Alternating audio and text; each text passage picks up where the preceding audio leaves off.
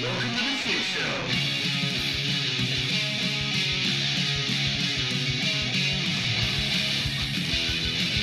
Full of lame uses. Hashtag not a militia. Setting fire to the blunt and allowable opinion. Welcome, everybody, to episode number 46 of Biting the Bullet. I'm joined with my two co-hosts, Jared. What's up? And Typo. Heyo. And we have a very special guest today. Captain Chris is what Jared's going to call him. We'll probably, Typo and I will just call him Chris because we're Captain Chris. But he's a friend of the show, and we're going to talk some Boogaloo tactics. Isn't that right? Yeah. I'm looking forward to it. We're actually, and this is kind of the reason that I wanted to get out and start talking Boogaloo. We're going to talk Boogaloo strategy, not tactics. There we go. You're right. So, God, you're such an officer. Yeah, I know, right? Words mean things. All right. The MDMP and shit. Well, tell the people who you be. So my name is Chris. I'm a Marine Corps officer, intelligence. I've been in for a little over 8 years now. I know Typo and Luke from back in 2-9 back in the day. I've been studying counterinsurgency since shortly after leaving that command, just because it's pertinent, I would say, to what America's been doing the last years, and got really into it with Kilcullen, who's kind of the current god of coin, if you will. He's the subject matter expert that everybody else falls under. And I kind of started thinking of everything that you do as coin. Like, you go into the private sector, you're thinking of trying to win over your own customer base. It's the same sort of counterinsurgency, working against the other teams, trying to get the people on your side. That's all insurgency or counterinsurgency is. It's trying to win over the people. And police really fucking suck at winning over the people. Police are the lance corporals of the United States government. They're the ones that get sent out, and you talk about your fucking, strategic corporal, and you have somebody kicking in a door, shooting your dog, throwing flashbang in your baby crib. That's not going to win over the fucking people. So I got really into all of these different, I kind of shifted towards the lower right end of the political spectrum, and everybody loves talking about the tactical side of the Boogaloo, and, what you can do for, like, setting up your pack, what you can do for a medical kit, what gun you should run, what caliber, what grain, and people get really fucking into what they should do at the tactical level. But nobody talks about strategy or the operational level, which is really how the pyramid of things works. Before I go on for a 5-minute monologue at the front of things, the levels of warfare: strategy at the top, operational, and tactical, and they're all supposed to nest within that. There's a book, New Rules of War, by Sean McFate, which I can't recommend enough. It's about how America doesn't win wars anymore, what they would need to do to change it, and how you continue to operate in the modern chaotic environment. Are you trying to tell me the U.S. military is inefficient? Yeah, inefficient wow. and ineffective. So Oh, shit. pretty much everything that they build themselves on doing, they don't do or don't do it well. He's like both eyes, Jared. Both eyes. eyes. Both eyes, bitch. Get on Yeah. my level. All right, so Keep some alliteration in here. Yeah, right. I forgot to do this right at the beginning, but what are we drinking? I'll edit that out. Sorry, but what are we drinking, Chris? We're drinking a Scotch Stone Sour with Johnny Walker Red Label. That's going to be 2 parts Johnny, 2 parts orange juice, 1 part lemon juice, and a teaspoon of sugar, shaken over ice and served in a low ball. Yeah, it's pretty fucking good. And Jared already finished his. I've finished mine. and Dangerous. and we're gonna notice it in about 10 minutes. Shut up. Yeah, I noticed that from the last episode that I think you start out the gate a little bit quickly, so pacing might be the tweak. Oh no, I'm waiting because I got that scotch out there, and I'm gonna let it smooth for a little bit. Yeah. Well, you also have to realize you have two people to compete with for that scotch. So the faster you get out there, the faster. Shut the fuck up! Don't do that to me, Captain Chris. Let's go. Captain. Dude, honestly, the last time was straight up. I hadn't eaten a fucking thing, and then I was like, I'll have 3 glasses of Jameson. Why not?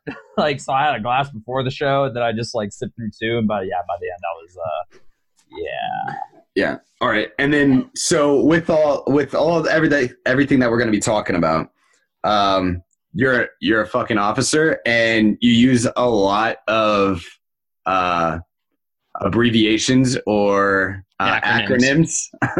So every time I do, just wave me down, send me, or just tell me to stop. Yeah, that usually works well. But, perfect.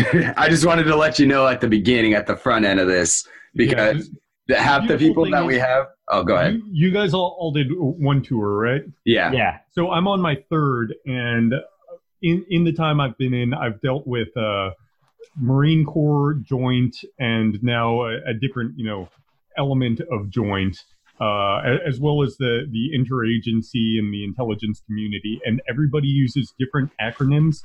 And the worst part is when they overlap acronyms too. It's just a little over the top. So I'll try my best to keep things well explained and define anything that might be a little bit hazy. Yeah, and Typo got out as a Lance, so he's kind of dumb. So we're gonna have to dumb some things down for him. I dropped bombs and made moms, man. I got it. I'm on this. God, I fucking hate you. No one likes you, Jared. Dude, I don't even like you. All right, so we can jump back into this. We actually have notes for those listeners because our guest made them. So if you want to start at the top of this, or if there was some other stuff before I cut you off. No. So I think I was actually kind of into the second bullet point. Yeah. For everyone out there who can't see the bullet points. But, so why strategy is important. I already talked about the 3 levels: strategy, operational, tactical. Everybody loves talking tactical because it's the fun stuff. It's sexy. Fun stuff. Everybody wants to be the guy on the X. It's easy to train for shooting. It's fun to train for shooting. Everybody wants to be the dude who shot Hitler, but nobody wants to be the dude in the planning room that's talking about the fucking logistics to get guys into Italy, because who the fuck cares about Italy anyway? Nobody wants to be there right now, so. Yeah, I actually have an ex who's in Italy right now, and she just keeps on pushing stuff out, and I'm like, oh man, I'm happy that I have a privatized healthcare system right now. But, that's awesome. But yeah, back to the matter at hand. Sean McFate, he was a keynote speaker for a symposium about special operations warfare, why it's important, and he wrote this book, The New Rules of War. It's called Goliath for the European version of it. It's all about how we're the lone superpower and we can't seem to actually, win a war. And there's this vignette in it where a commanding general from Vietnam after the war, years after, was talking with the Vietnamese general. He goes up to him at one of the meetings and says, you guys never beat us in a single battle that we had. We won every single time. Just kind of be like, we put you guys in your place. And the Vietnamese commander says, yeah, but we won the war. And that's strategy versus tactics. At the end of the day, if you don't have strategy and you don't nest it, your tactics mean jack shit. So you can go around being the best boog boy that there is, but if you don't actually, win a war or pull over people to your side, that's not how an insurgency is won. And that's really, unless you guys are talking about like a straight up, we're going to be wearing Hawaiian shirts and flying the igloo flag, Civil War. That's what a boogaloo would have to look like, is a protracted insurgency. Yeah, I mean that's it. It's I see it a lot in like the community that we're in, especially because we automatically, when we came into this whole thing, we automatically got put like the Boogaloo Boys. Like that's kind of like we weren't like there was another group that called themselves the Boogaloo Boys, but we came out, we're biting the bullet. It all made sense. We're Marine vets. We were talking about the Boogaloo, so we kind of just got thrown into the whole shebang with that. And a lot of the people that I see in that like group, and not all of them, but a lot of people that I see in that group, it's kind of just erratic violence. Like violence is kind of erratic, but there's like precision violence, I guess you could say. I don't know. I don't even know if you guys are following what I'm saying, but No, I got you. yeah, but a lot of it's like erratic violence, like They just want to fight. they just want to randomly punch. It's like that guy in a fucking pit at a fucking show that's just like swinging his arms around and kicking. And then there's that, like, it's usually us when we go to shows, Typo, but it's like you, Nick, and I, and it's like that guy's being a dick because he's just hitting people. And we're like, we're going to hit that guy. And then everybody's going to go back and be just fine because everybody leaves the pit and when they're getting punched in the face. But there's like erratic violence and then, precision violence where it's like, all right, there's a reason why we're doing this. We need the background to it. And we need the reason, like the actual reason why we're hitting this specific spot and things like that. And I think that's where we're pretty much going with this episode. Yeah, and that's a great example is whoever comes off as the guy swinging erratically will be the one that people move away from. If you're counter-punching, that's much different than being the guy punching. And you look at something like Duncan Lemp and you see somebody getting punched, then the populace, which is, again, the overall goal here, is going to move away from the person punching Duncan Lemp. You counterpunch, and that's different. But if you come off as the person, ACAB, all cops are bastards, if you just, like the guy down in Texas who goes up to two cops in a cop car and just shoots them, you're going to come off as an asshole, and you're going to do more harm than good for your cause. At the end of the day, one of you guys was saying you were related to a cop who does detective work. Like at the end of the day, like if a cop is investigating a murder, like something we can all agree is a crime, there is a victim, so there is a crime. Like that might not be the same thing as a cop red flagging somebody for owning a 30-round magazine when the law says you can only own a 29-round. So yeah, basically it's something we've said before where it's like you can't it's something that I've told especially like more veteran type fucking boot boys and shit, because like that's just raw anger, and it's like something I tell them all the time. It's like, dude, don't like insurgencies and fucking the boogaloo, as you would say, it's all going to be a propaganda campaign. Don't be worse than the thing you hate. Don't be as violent. Don't be as fucking just erratic and fucking nonchalant about human life as the thing that you claim is evil. Yeah, it's and the thing is, you see somebody like Duncan get shot, and you feel that visceral anger. You want to go out and do something about it.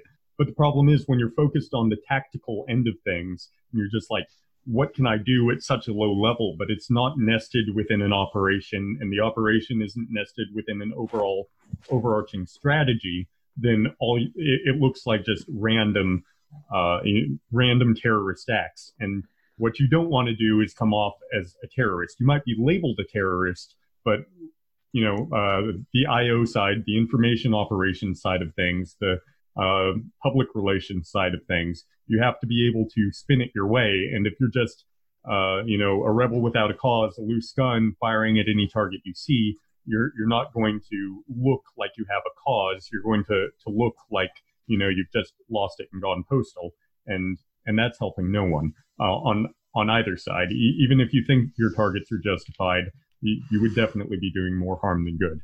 Absolutely, yeah. So, and I think it's a good place to say where what we try to do on this show is we're trying to give, like, we always talk about decentralization, and I bet you we'll get into it, but a lot of people are going to be like, well, how can we do this without having, one leader or something like that where everybody's going back around or things like that. And with what we're trying to do is set up an idea. So if we say on this show, we don't kill women and children the way that the U.S. government does in foreign countries, like if that's like the theme, this is just an example. If that's like the theme that we're going with, it's like, all right, that's the idea. You can have that idea, and that can be our public relations all across all the people that are boogalooing. You know what I mean? So what we're going to try to do in this episode is, the overarching theme of how to do this correctly, decentralized as well. Yeah, and I think that's an interesting part about the boogaloo ideology of kind of an anarchist or minarchist ideology is, and we'll get into this a little bit more in depth later, but with most insurgency ideologies that you look at, they're trying to emplace a system that is more controlling than the one that they're trying to displace.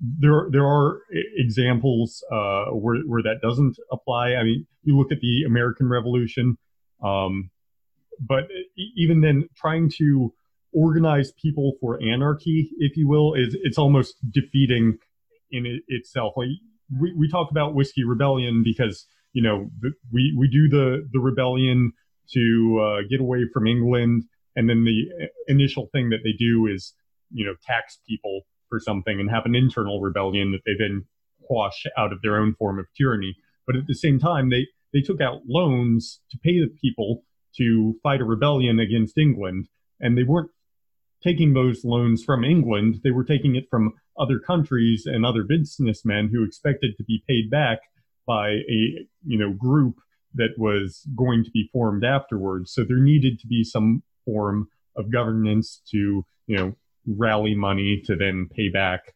the groups that they had borrowed money from. So yeah, we'll get into a little bit the political dichotomy that's set up between those, and I'll try to stop using the 7-syllable words as I go in. But the more scotch I drink, the less I can promise that.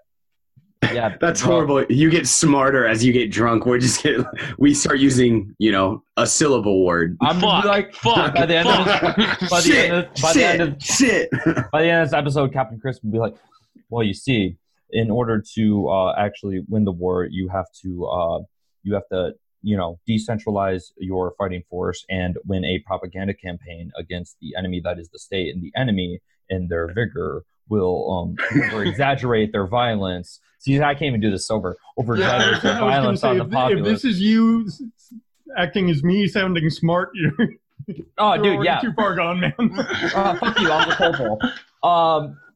And then by that time, I'll be like, Marines shoot good. I got this.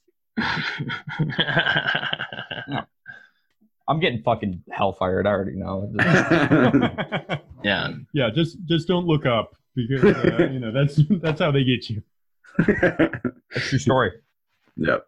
All right, so let's get back into this after that little sidebar. Okay, so we were talking early on about not using big words, not using acronyms that people don't understand. So I just wanted to go into initially some of the different definitions. So an insurgency, breaking it down Barney style, and I'm sure I have I have 10 different insurgency books right next to me that I try and pull out of. So an insurgency is an organized movement aimed at overthrowing a constituted government through use of subversion and armed conflict. That's, the definition out of what I believe is the Joint Pub for counterinsurgency, if not, Field Manual 3-5.130. So that's the Army's pub for it. Guerrilla warfare is going to be warfare aimed at the enemy's back. So military and paramilitary operations conducted in enemy-held or hostile territory by irregular, predominantly indigenous forces. And unconventional warfare, that's part of irregular warfare, which is what SOCOM does, or what SOF does, the Special Operation Forces. And unconventional warfare is when you use your national power to support guerrilla warfare or support an insurgency. And so a lot of people use these words interchangeably. And I know I sound like the officer being like, knife hand words mean things because You sound like Captain Chris. Yeah, exactly, right? Because I am. But, Dirty officers. yeah, I know. And we get paid more and we get to drink more and there's nothing good about us. And you're an English major, aren't you? Yeah, I am. But the beauty of that is I went to school to read a bunch of shit and understand the ideas and tie them all together. And now I'm an intelligence officer where I get paid to read a bunch of shit and understand the ideas and then tie it all together. So I think it worked out well for me in the end. I had an arty officer that had an art degree, so. Yeah, I'm not quite sure where the tie-in is between those two. I was gonna say he can make really good, what are those sketches, the terrain sketches? Dude, he made bomb terrain sketches. I was like, his terrain sketches were legit. I was like, but how many times did he actually get to make them? Like In country, none. You don't do that. Anyway, Captain Chris, please continue. Yeah, so mostly what we're talking about when we talk the tactical level, that's talking about guerrilla warfare. When people say unconventional warfare, that would be if they were supporting something else. And we'll get into the different components of an insurgency later on. But really what we're talking about is that insurgency, the group within an otherwise controlled or governed area that's trying to dethrone or otherwise subvert the governing body. So you talk about the extremes of what the Boogaloo thinks it can accomplish. I guess the furthest most would be installing an anarcho-capitalist state with no governing body, and then the goals on the left side of that spectrum being just like making inroads. We'll get a little bit further into objectives being realistic and achievable later on. But understanding that what we talk about when we talk about Boogaloo, and I mean you, I, and when I say we, I mean, the hypothetical Boogaloo group, not necessarily to include myself, because I still have to fill out an SF-86 and retain that clearance. So I can't, I can't openly advocate for the overthrow of the U.S. government. That would get me in a little bit of trouble. So that's not what I'm doing here. I'm just saying, from a scholarly perspective, dispassionately and academically, what does a Boogaloo look like? And we're talking about an insurgency. So we talk about an insurgency and we talk about the will of the population. And Mao talks about this if you read On Guerrilla Warfare. And Mao will say right off the bat, on guerrilla warfare, that guerrilla warfare is a tactic in a greater insurgency. Guerrilla warfare will not win an insurgency. Standard military tactics will not win an insurgency. So you have to understand that what I'm trying to do by talking strategy rather than talking just the tactical aspects is have people understand that them going and doing something that even if it is supportive of the overall strategy, has to be supportive of that higher purpose rather than being strategic in itself. Things that are tactical might help, but what they have to do is help the strategy, because that's what we're going after in the long run. Makes sense. Yeah. My dad, when I was a kid, told me that politics is like baseball. There will always be a third for you, a third that are always going to be against you. And what you're vying for is the third in the middle. In baseball, you're going to win a third of the games, you're going to lose a third of the games, and what matters is that third toss-up. Like if you have a team that's winning 2/3 of their games, that's incredible. Having it's not football. You're not going to have a perfect season when you make it to the World Series.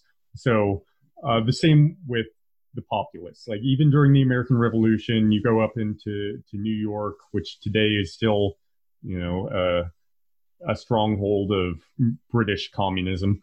You can kind of Yo, look at Jared that is dying right now. He can't breathe. and understand that all of the people aren't always going to be for you, but what you're trying to do is win over the people.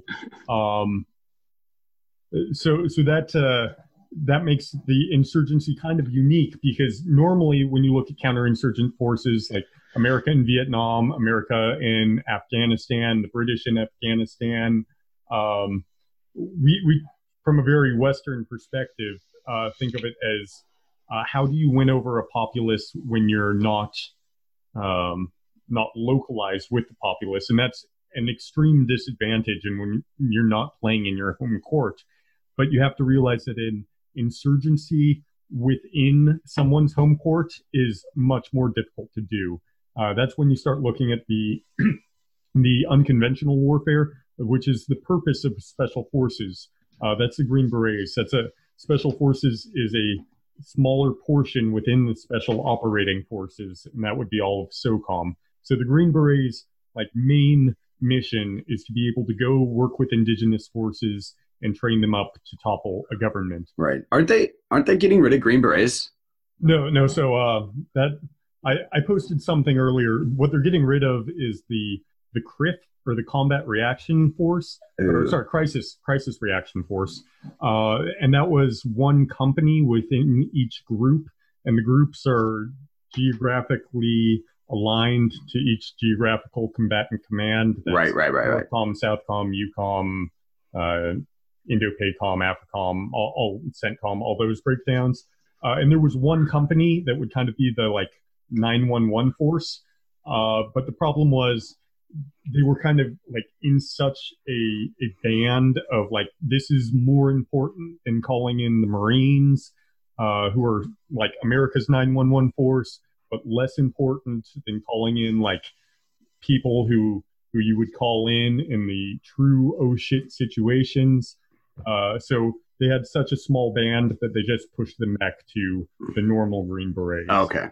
So the normal groups, yeah. So the Green Berets are staying around, and the Green Berets, everybody within the last 20 years has become kind of this gray malaise of coin counterinsurgent SOCOM force that the military and SOCOM specifically weren't built up to be. So the Green Berets' job was to do FID, or foreign internal defense, as well as unconventional warfare and a couple other things within irregular warfare that made them unique. And so when we talk about, hey, I'm sorry, I wanted to tie back to, you were talking about how inside of a country, if you were to have an insurgency domestically, that the kind of home field advantage that a lot of guerrilla fighters, like your fighters in Afghanistan, your fighters in Vietnam, your fighters in Iraq, they have that kind of home field advantage. They have that culture. I've actually had this argument. I've had this talk with a couple people when they talk against oh no, the fucking U.S. military is just going to come through and run rampant, and you're going to get fucked up, because they know the area. This is the United States. They know the United States. They have maps and shit. And I'm like, but what I was getting at is, the United States crosses, 4 climate zones? You roughly have 3 or 4 different climate zones. A fucking soldier from upstate New York is not going to be used to the terrain, not necessarily as much of the culture, but the terrain, the climate, and the general layout of, say, fucking Arizona.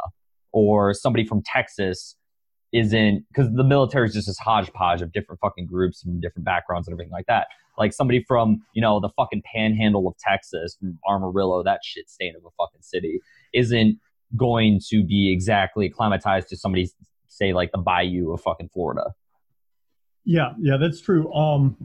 I would say, and it's they still have the culture, they still have the language and the culture, but it's more or less if something like that were to happen in the United States at such a large level that it's a boogaloo, hypothetically, that kind of home field advantage, that home field advantage diminisher that happens in more civil conflicts, I feel that's going to lapse a little bit within a country, just the general size and the different topography across the United States.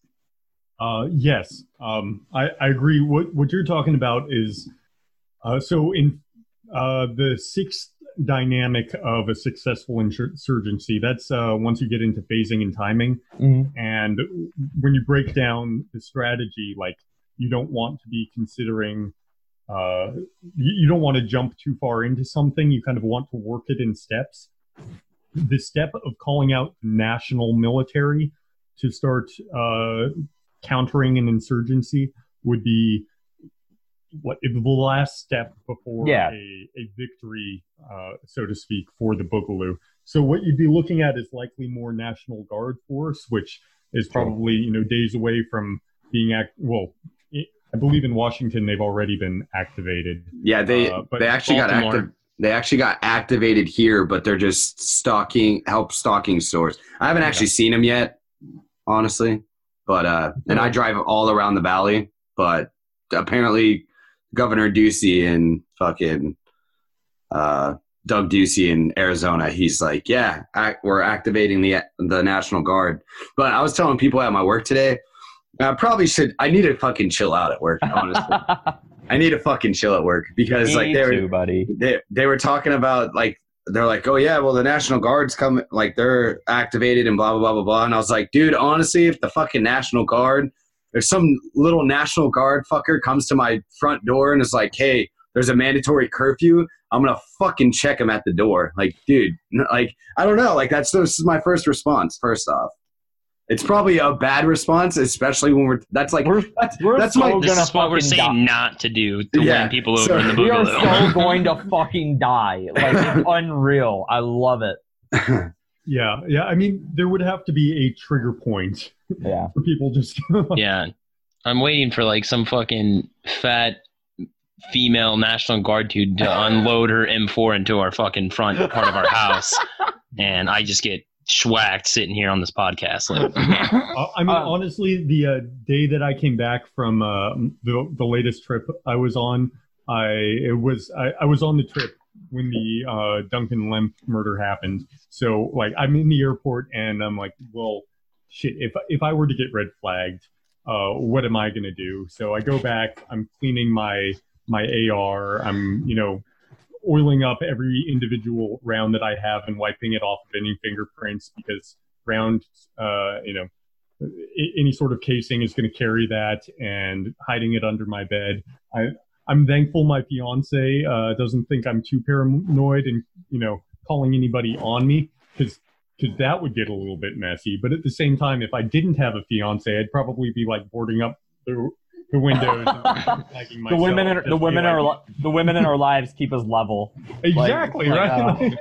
Things would have gotten way out of hand had I not had somebody where I'm like, well, she'd probably be collateral, and that's not fair. She brought her dog too, and I know how the ATF and even local cops feel about dogs, and I love the little guy, so I'm not going to let that happen to him. Yeah, dude, that's our thing. Like, I just got a brand new puppy. She's 3 months old, and I barely had her. I've had her for close to 2 months. And I love the little thing. She pisses me the fuck off. She shit on my floor this morning, just diarrhea all over my floor. But if she fucking, and it's carpet, but if she fucking got killed by a cop or the ATF or schwacking my house, I'd fucking see red. I don't know. I would be fucking gone to the wind, man.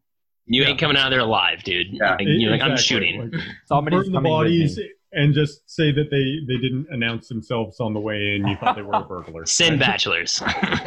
I'm in North Carolina. I can bury them in a bog. They're not coming back. Hypothetically. We got Tempe Town Lake here.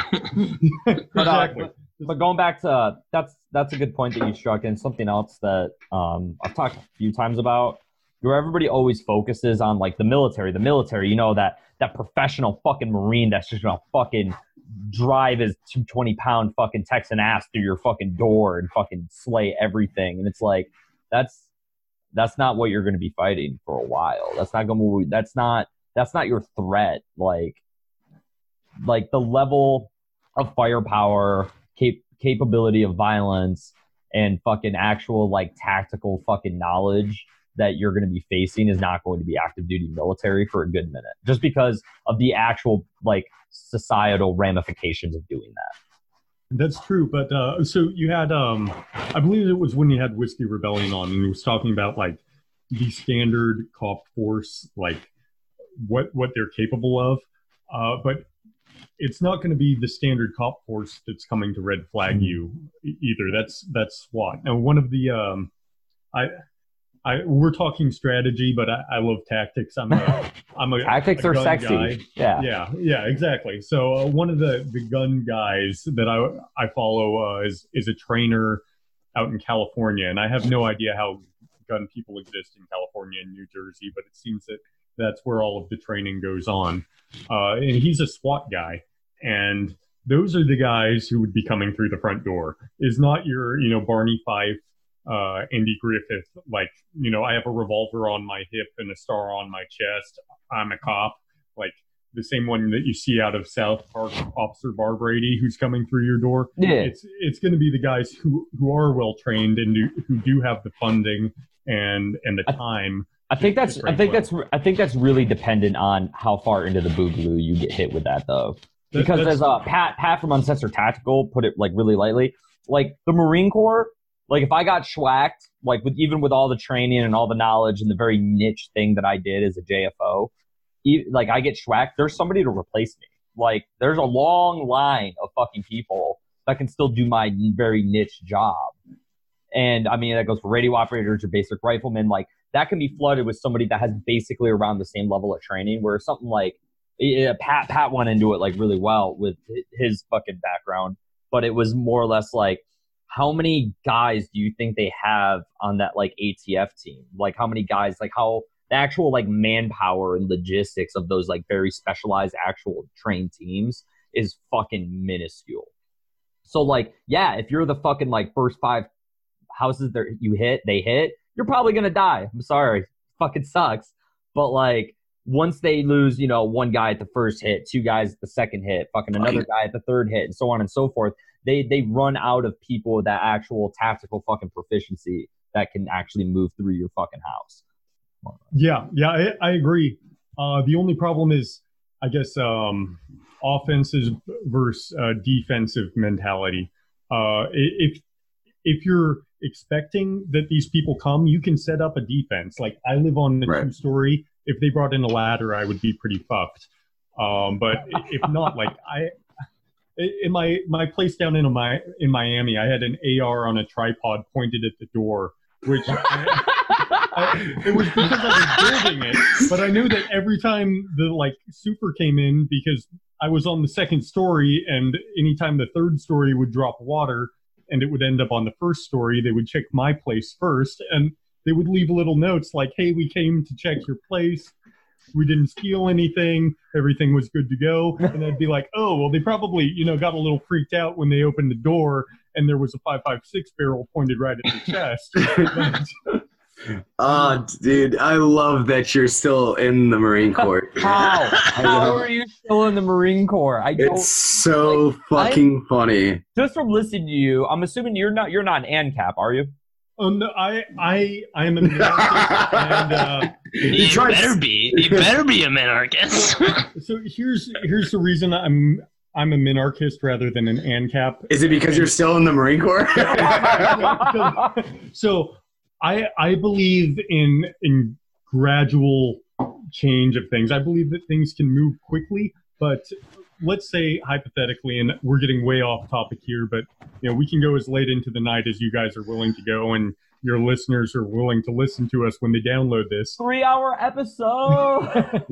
So let's say tomorrow the U.S. government disbands. Like, hallelujah, we are no longer under the arm of the oppressive state.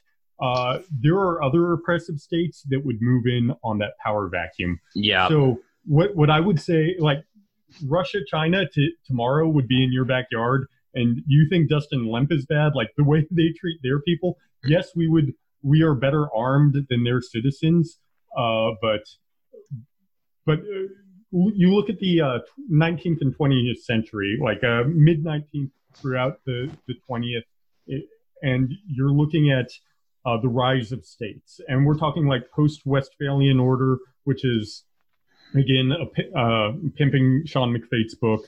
The Westphalian order was like the end of the 30 Years' War, when they said that the states had the monopoly on violence and mercenary warfare was no longer the thing. So that's what we're moving forward to. But you look at like a rise of states. That's once we're moving into Africa, we're moving into Asia. There's a lot of colonialism going on, and the state is just getting stronger and stronger and stronger. So if we could make the next century and a half a decline of that, rather than trying to make the state end tomorrow, being like, what's the smallest we can get the state where we're no longer concerned for our citizenry? And then once other states see that and our economy is doing well because we're not telling people that they have to shelter in place because of a flu that's only going to affect you if you're over 60 years old, smoked all your life, and have AIDS, like we don't have to worry about the majority of people having that. But if we can drop the state to the level that they are actually just protecting their populace rather than starting, wars of expansion, then other countries will see the success that we have, and they might not change, but their populace will demand change. The same way in Hong Kong that they were demanding change, the same way that in Ukraine they demanded change when they tried to side with Russia against the will of the people, and they said no. So if it's done gradually, I'm all for an anarcho-capitalist state in the end. Or near one at least. But if it were to happen tomorrow, I would say that the detriment would be that it wouldn't be sustainable. So Right. I'm not an anarcho-capitalist or Yet. Yeah. Do you guys remember AP for LP Austin Peterson when he ran? Yeah, he had some points about why he was a minarchist, not an anarchist, because Joe Schmo, the shit rag salesman, deserves to have protection, and if he can't pay the McDonald's security force that owns his county to not McNuke him, he still deserves some security. And I don't think, and this goes back to the cops being shitty coin entities, but they still need to serve and protect. The Supreme Court said that they don't have to serve and protect. Like, if they see a crime going on, they don't have to do jack shit about it. We need a force that will investigate murders, that will investigate theft. I had my motorcycle stolen down in Miami, and you talk about a jack shit police force that doesn't give a fuck. I waited at my building for 4 hours after calling them. And the police car rolled up, and I saw it from my second story, looked down, and was just waiting there for 45 minutes. Finally went down to the car. I'm like, hey, are you here for me? Because I have a crime that I need help with. And then when I finally tried to track down the GPS myself with my 45 on my hip, I called, and I'm like, hey, I have the address that the motorcycle was last seen at. And they're like, oh, yeah, that's in the other police department. That's down in Miami PD, and this is county. So until they put it into their system, no crime has been committed, and we can't do shit about it. Like, that's a police force nowadays, and I believe in a police force in a minarchist state, but not the one that we have right now. That's really true. Not as extreme for me, but when I got in my car accident, I had to call 3 different police departments because they all kept saying, like, that's not in our district. That's not in our district. And I was like, okay, well, can you please just connect me with someone that can fucking help me? And it was a minor accident. Like, it took like 10 minutes for them to report the thing and then leave. But like, it took me probably longer to get in contact with the police than for them to do the whole fucking scene. Yeah, and I was on night shifts at the time. I'd been up for about 36, maybe 48 hours by the time that I was wandering around doing this. So I was on a bit of a short fuse, but the inability for public servants to serve the public is awe-inspiring. Like, oh yeah, I know you guys talked about religion on like 5 episodes back or something. I am in awe of God, and I am in awe of how much the United States government fails to be effective and serve the populace that funds it. Yeah, it's pretty fucking insane. Oh, but yeah, I feel like we got a little off topic. We're gonna roll back Just a little bit. Just a little bit. I mean, Take us back. if there's anything that's more on brand about us, it's Jesus fucking Christ, Jared in the kitchen dropping everything. Jesus fuck, dude, that's so loud. You can hear everything. Yeah, well, I mean, at least he muted his mic when he walked in. Yeah, but like I feel like I'm closest to the kitchen. Maybe you are, Luke, but like Yeah. every time he like moves a spoon in the fucking silverware drawer, like we hear everything. But yeah, let's get back on topic before Jared throws shit Okay, some more. Dynamics of a successful insurgency. And when I said when I told Typo I wanted to come on this initially, I was I guess kind of a I don't want to say like a doubter, but there are major flaws within the idea of a boogaloo. We pointed out a couple. There isn't a strategy per se, and we'll go over these and kind of see where the pitfalls are. I'm a student of counterinsurgency and insurgency and unconventional warfare. I wouldn't say I'm a subject matter expert. I go to David Kilcullen. I think I called him out before about being the current one to go to for COIN or counterinsurgency. He wrote a book, A Counterinsurgency, and I remember the first time I was reading through it, he said he wrote the book because a major a captain rather, came up to him and he's like, hey, you have all of these great counterinsurgency thoughts, but what do we do down at the ground level? And so he wrote this book, Counterinsurgency, and the captain he was talking about was actually the director of infantry officer course when I went through it. I'm not going to say his name because I don't want to flag him, but this guy was like a god to all of us. The only time I ever saw him stutter was when he was introducing General Mattis at our graduation ceremony. And like, okay, yeah, we've all got, hard-ons inside of our forearms, so I understand why you screwed that one up. The blood just wasn't in the right place, but this guy was a god among Marines. So he's talking in counterinsurgency about this guy, and he's written a handful of books. I've read all of them. The one that I would recommend to your reader or your listeners the most would be Out of the Mountains, and that's talking about how insurgencies are no longer what we look at in Afghanistan, but they're becoming urbanized, and they're moving to, he says, the littorals over and over again in that, which is the job of the Marine Corps, which is why I got really into it. But if you think about an urban insurgency vice a rural insurgency, which is what the Marine Corps is kind of, or the Marine Corps, the military has kind of been fighting for the last 20 years, it's a lot different. So he talks about that.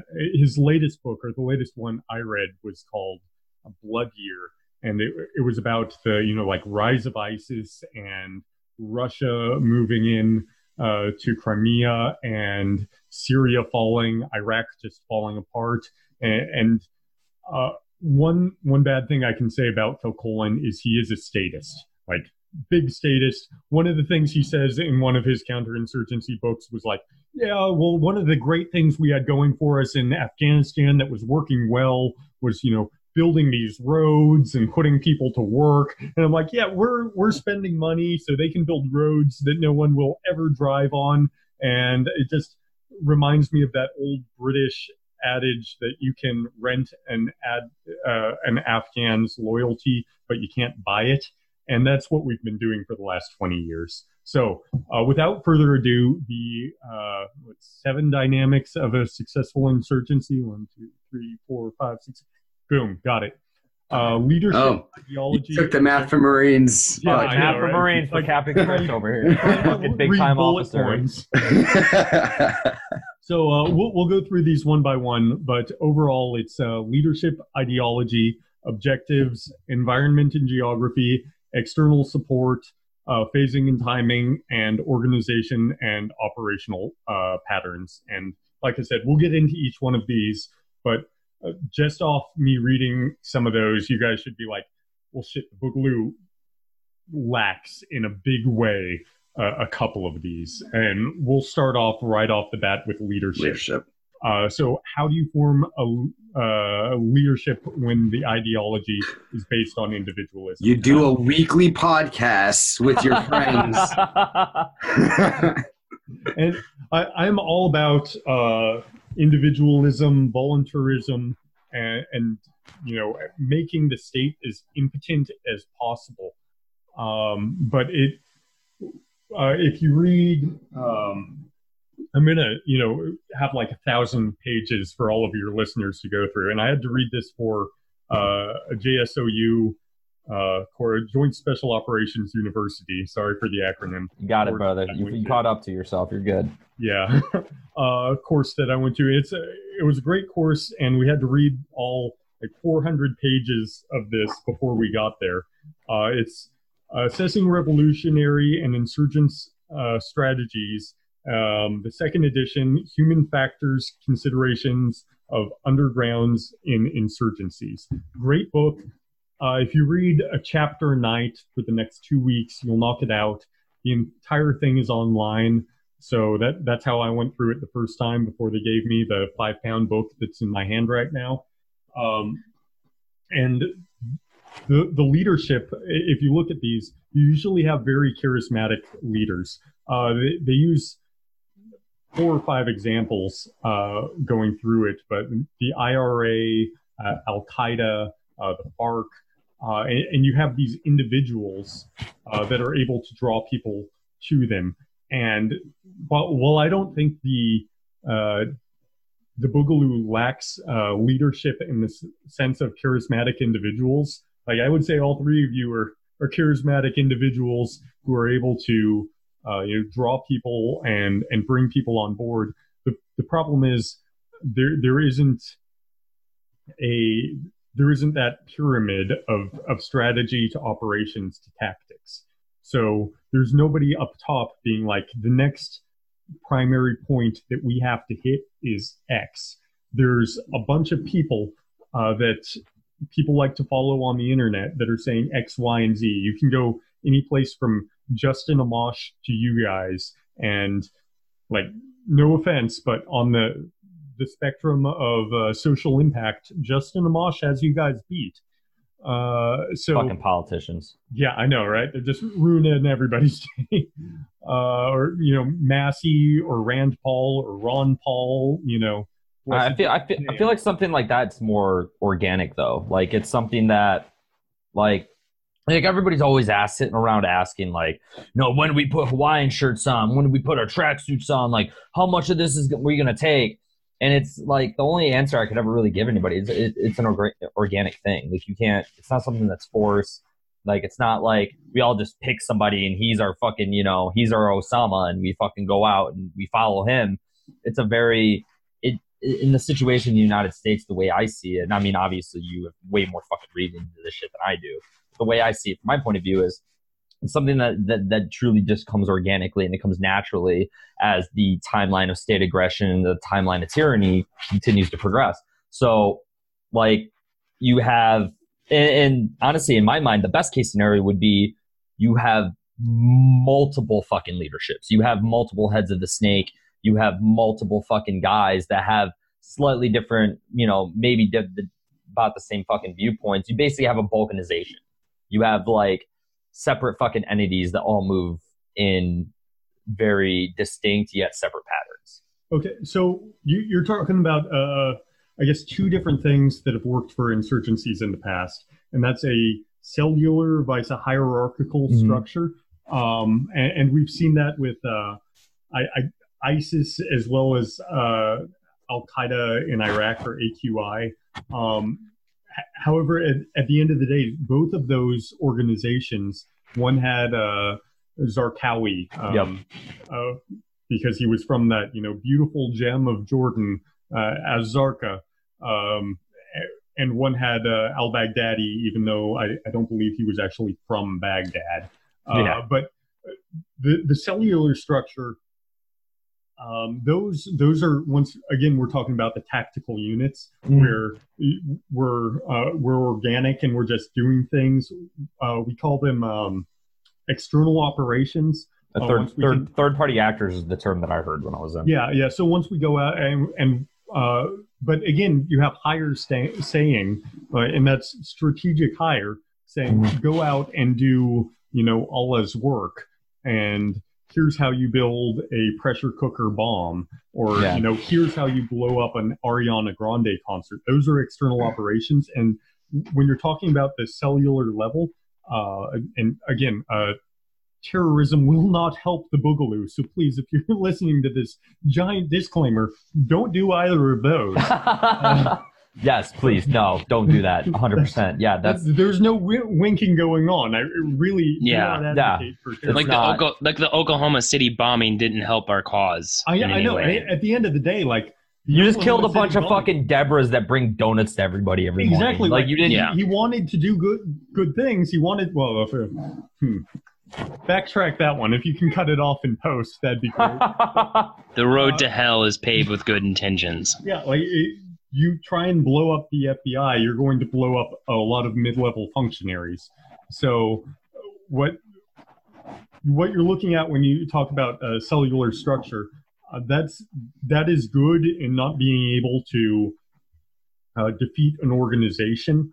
When we talk about like DISIS or DIQI, which like defeat the overall mission set for those, or the overall functional missions for those, that's good, but you still need direction, and that's what I mean about the dichotomy between leaders in an individual network. Is everybody asks like, yeah, when are we going to put on the Boogaloo? Like fucking Lemp just got killed. Like, is now the time?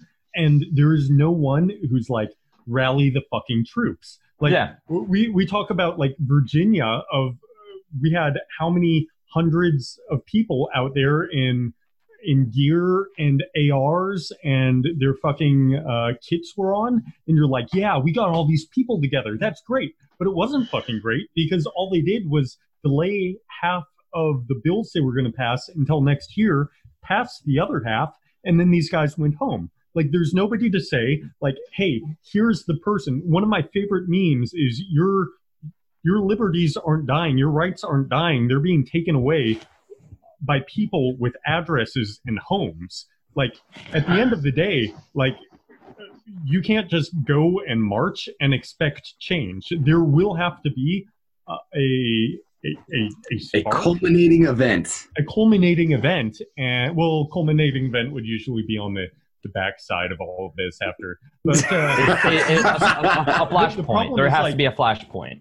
There has to be a flashpoint, and everybody's waiting for the flashpoint, and they move gradually. Like if tomorrow they would say like, register or turn in all of your weapons, all of your ammunition, all of your alcohol, and that's just law in America now. I'm sure people would just, be ready to start shit off, but they wouldn't have anybody to say, hey, go start shit here. Like right now in New Hampshire, there is a judge, who was that cocksuck, who ran the State Department for Nixon, Kissinger. His name's like John Kissinger or something. He has the same last name as that asshole. And he got sued by the ACLU and a group of people who said, hey, the restrictions of gatherings of no more than 10 people going on are restricting our right to do political meetings that we had pre-planned, as well as religious meetings that we had pre-planned, like basic First Amendment shit. And he said the importance to public safety trumps all that. So that's bullshit. Exactly. Like, I'm not advocating going out and killing judges, because I can't openly do that and retain my clearance. But like at the end of the day, like, at what point are you expecting a flashpoint? Like, once that happens, he already said that. That's already in, like, that lawsuit got thrown out by this man. Like, what more flashpoint are people looking for? Honestly, I think it's more or less like the people that know they're capable of that type of shit, like capable, and they have an extensive knowledge of like what that's going to pertain.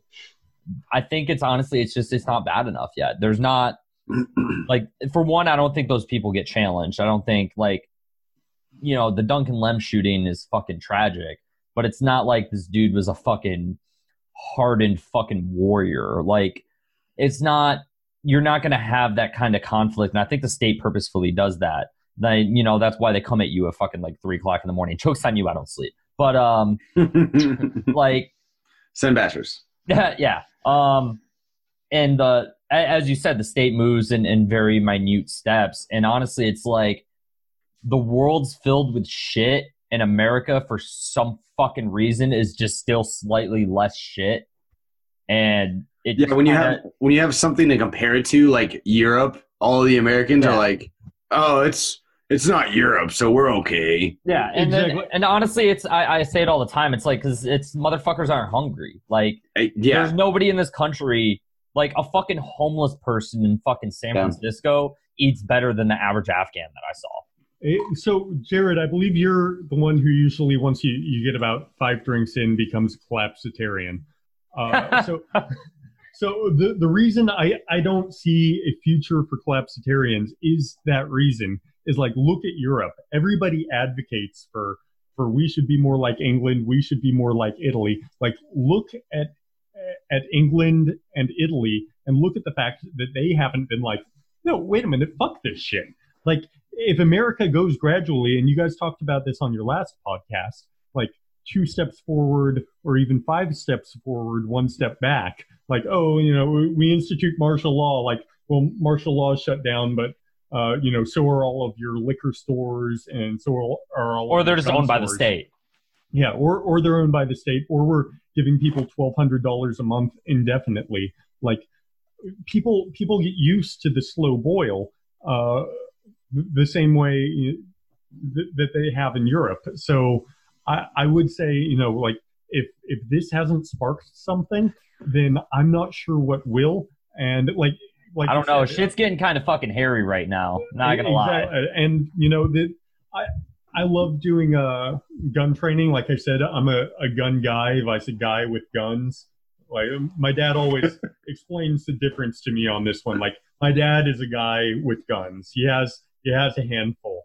I am a gun guy. Like, I like talking about builds and different models and different grains and powder loads, different stuff that goes behind it. There are car guys, and I'm a guy with a car. I have something that gets me to and from work every day. Right. But, like, you were talking about Duncan Lemp. He's not a hardened warrior. If you guys follow Armor. It's more or less, he's not, like... He's not a voice in the community. He was a follower of the community.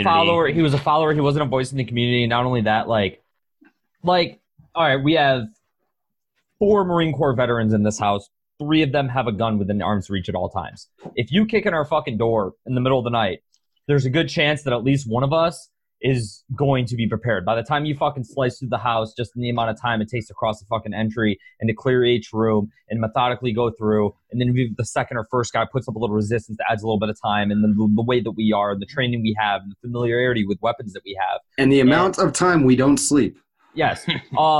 Like, a situation like ours, and I'm not just talking about us, but I'm talking about people like us, people, and I'm not talking about just veterans, I'm talking about just people that have that kind of mindset, that kind of knowledge base, that kind of familiarity with their weapons, and honestly, they may be very non-aggressive people, but they do have the capability of violence on that level, and they have an understanding of it.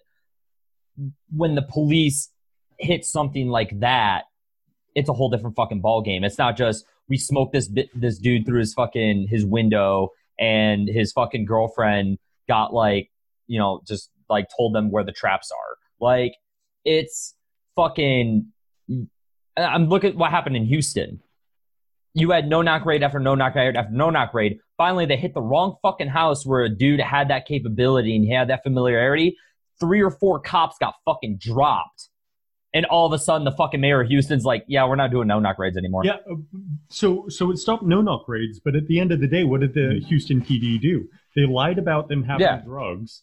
And they're just now going through the court case of, I want to say a month ago, because I've been following this for, like a year or 2 But how years many ago times can that veil last with those kinds of incidents. So Like, say 5 years fucking ago, yeah, go ahead. 5 years ago was when they threw a flashbang into a baby crib. God damn that And fucking story. 5 years ago, and there was nothing that happened within Georgia.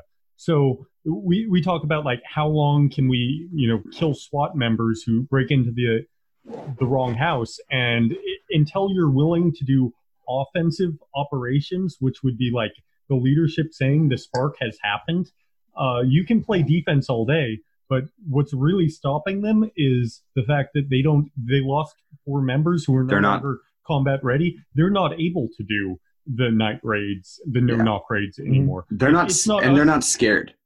Yeah, it's not us being like, well, we dropped 4 of your dudes, and they're like, oh, well, this stops. It's them being like, we're no longer combat efficient. This is on pause. There's a big difference there. I honestly think that climate's changing, at least among the groups, especially a lot of the Virginia guys. Because those Virginia guys, like, they didn't go out. They didn't want to start a Boogaloo. Those Virginia rally guys. That was literally just a flex. Like, hey, like, this is going to be on news. It was a flex. It was this is what we got. Fuck you. Look at our numbers. Look how many of us you're going to have to go after. And they know what you're talking about. They know the gradual steps. They know that it's small little things, and it's going to take a final, like, it's going to take a fucking stand where you force the state. See, the problem was, so you had like the Bundy Ranch where, like, yeah, they stood up and they pointed guns at feds, but they didn't really have the backing. No, it wasn't that. It was the feds were able to kind of create a situation. They didn't put themselves into a situation where they had to go forward. Because if the feds had fucking gone forward into that would have sparked. Like, it's something different when the average American has to watch a fucking federal fucking agency and military-style police have to get into a prolonged fucking battle with 300 fucking people. The amount of force that it takes to fucking overwhelm that would be jaw-dropping to anybody in this fucking country, and it would radicalize a lot of fucking people. So they didn't. But itself radicalized people. Yeah, it did. It really did. So when you finally do have a situation where the cops aren't able to take the individual or the suspect, or they're not able to red flag, they actually try to red flag somebody that is semi fucking prepared, and they're not able to just run through the motherfucker. Because even SWAT, and I can tell just from different videos and different things that I watch and research, those dudes aren't used to fucking getting hit back at. Like, they're used to fucking kind of storming through a fucking building. Yeah, maybe somebody tries to pull a pistol and they drop his ass. They're not used to a firefight. That's not their fucking shit. They're not about that life. If they get into a firefight and they get held off, and now you're starting to see that groups and individuals are starting to set up mesh networks and fucking emergency lines. So say they get into a standoff with an individual and they fucking put out that mesh network, or they put out that emergency line. What kind of situation does it create where they already can't take the fucking guy that they're fighting against because they're just not used to it, and they're not like the Marine Corps where they're like, yeah, point man, you're probably gonna die, but we're going through the fucking door. Let's do this. And the fucking private's like, I'm not gonna fucking die. Fuck you. And he just goes. Like, now they're in that situation, but now 5 people showed up, 20 people showed up, and they're surrounded. Yeah, and now you have all these fucking armed dudes that are watching what you're doing while you're in a gunfight with this guy. I think it's getting to that. It's getting to that point. It's getting to that fucking point just based off different groups. Eventually, it's the government. They fuck up constantly. They're gonna fucking hit the wrong shit. They're gonna fuck with the wrong people, and they're gonna hit that fucking sweet spot. It happens all the time. I think the problem, what it's going to, and what we could tie this back into the main subject, where we're looking for that culminating point, or that, because we're talking about like leadership and things like that, like the leaders saying, hey, this is it. Like, you hit the wrong house, dude. I'm not saying that we have this big ass fucking cloud or anything like that, but you hit our house, like, there's going to be rifts in the community. Yeah. You know what I mean? We're involved in our community here. Yeah, and I'm not going to lie when I say that if you don't fucking kill me, there's a good chance you're going to have 30 fucking people surrounding you by the end of the fucking day. Yeah.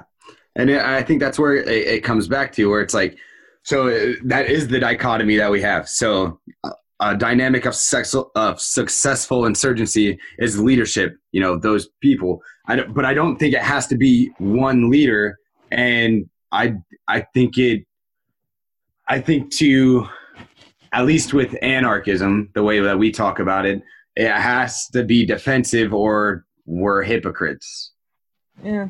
Yeah, I agree with the defense or we're hypocrites, but how long do you How long can you let it last? slide? And what Yeah, what are you going to because- consider what are you going to because consider like self-defense? defense of your Like, rights, like yeah. the guy in New Hampshire, the judge in New Hampshire, is that not defense of your rights?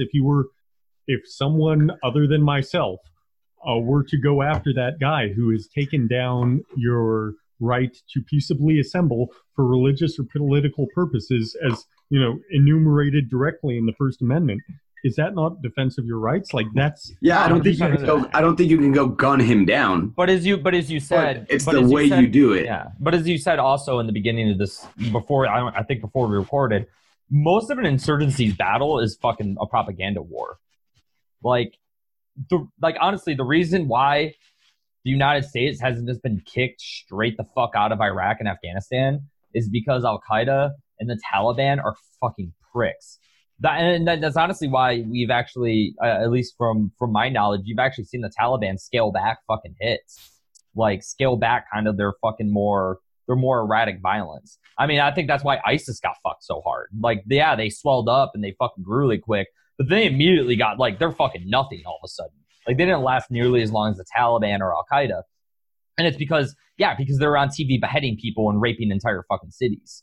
Like, you don't win the populace that way. So that's why all of a sudden yet you don't have the popular support. All you have is your radical dipshits. And then you're also fighting your own national government and foreign governments and another foreign government and your own fucking people. And you have to try to police your own fucking cities that you take. And it just doesn't work that way. Perfect segue into ideology. Exactly why AQI lost is because they were too violent. And like Luke just said, it's a great segue into ideology, because if you go from a to what vice a from what, that's where I see the divide in ideology. And I got that the difference from actually an SAT question that I had back when I was actually doing SATs, which we won't say how long ago that was because I don't like feeling old, but it was a while. And I got this stupid question about what are the benefits of progress vice, staying in place for society? And pretty much what they wanted to say is moving forward is good because progress is progress, and that makes people better. And just Bernie bros jacking each other off. And the anti-establishment vice, small L libertarian, which encompasses everything from libertarian to anarcho-capitalist. And that's where you have to make your big tent, if you will, of ideology is within that small L libertarian, because if you make it within the anti-establishment, and that's where Joe Rogan, where I would put him, where he was all about Ron Paul, and now he's all about Bernie Sanders, and show me where on the fucking map those two align in any way, because they're both anti-establishment. I'll give you that, because they're both saying from what we should change, but the importance isn't from what, the importance is to what. Where are you going? Because if you're going high into the left, and I'm going to have to call you comrade once all this shit is done, I'm going to start my sidearm right now. That's where we're ending. But the idea is that we get all these people together. And the reason that I didn't score well on the SAT question is because I looked at things like the Russian Revolution or the Iranian Revolution, where a lot of people got together and they said, this is a from what revolution, vice the American Revolution, where a lot of people got together and they said, we're going to make a minimalist federalist state to replace what we have, but we're going to something. You look at the Iranian Revolution, and there's a great graphic novel about this that, for the life of me, I can't remember the name, but if you look up graphic novel Iranian Revolution, it'll be there for you. And all of these people came together and they said, we can't subsist under this ideology any longer, which is true. But then it got replaced by this even more repressive ideology that they have there today. The same with Russia. They said, we can't resist or subsist under the czarist system any longer. and everybody got together and kicked the czars out. And then you have the communist state that exists for 80 years after that. Like, if you're not being very discriminating about the people that you have, and again, I say this is a big tent, so you need to have everyone from the I'm a libertarian, I want smaller government, to the I want no government at all. But at the same time, being sure you're not saying, I just don't like the government, so I'm going to install one of my like socialist arms association or whatever the fuck they call themselves. You guys talk about how, you know, Jared is a statist because he's a minarchist, and I love laughing about that when it happens. Sorry, Jared, but that's what you get. But at the end of the day, think about this like somebody falling out of an airplane, right? Like the hard liberals will add weight and have you fall faster. The conservatives, if you will, though they lack the basic definition, would give you a parachute so you fall slower. But anybody that will add helium so you rise just a little bit is good. Like Ron Paul, at the end of the day, if you read Ron Paul's stuff, if you read Rand Paul stuff, Justin Amash, Massey, any of those guys still believe in an American state, but they believe in rising you up away from the ground, which is what you need to go for. So the ideology can't be purist, but it also can't be anti-establishment from what? Yeah. Right. Yeah, and we say that all the time. Where, I mean, it's the reason why we all get along so well. I don't necessarily agree with Jared on all points, but fuck you. Like a year ago, you were yelling at me that we needed a Department of Education. It's been longer than that now. All right. It's been longer than that now. But you know, but it's the same thing where it's like there was just things that clicked in my head that I was just like, this is my line now, you know? And where you had it, where it was like, this is my line, and that's kind of where we're at. But our lines are way past other people's lines that it doesn't even fucking matter if we can't even get to your line to get to my line. Pretty much. Exactly. Like, so as long as somebody just wants to make things better, like that's why I can't work with Republicans, is because they want to make things worse at a slower rate. That's the lesson. Right. Progressive driving. It's so funny. Yeah, the progressive drive. Yeah, it's the Malice's fucking like thing on that is perfect. They're literally progressive driving the speed limit. Yeah, I don't care about the better of two goods as long as it is good, but I will not support the lesser of two evils because it is lesser than the other.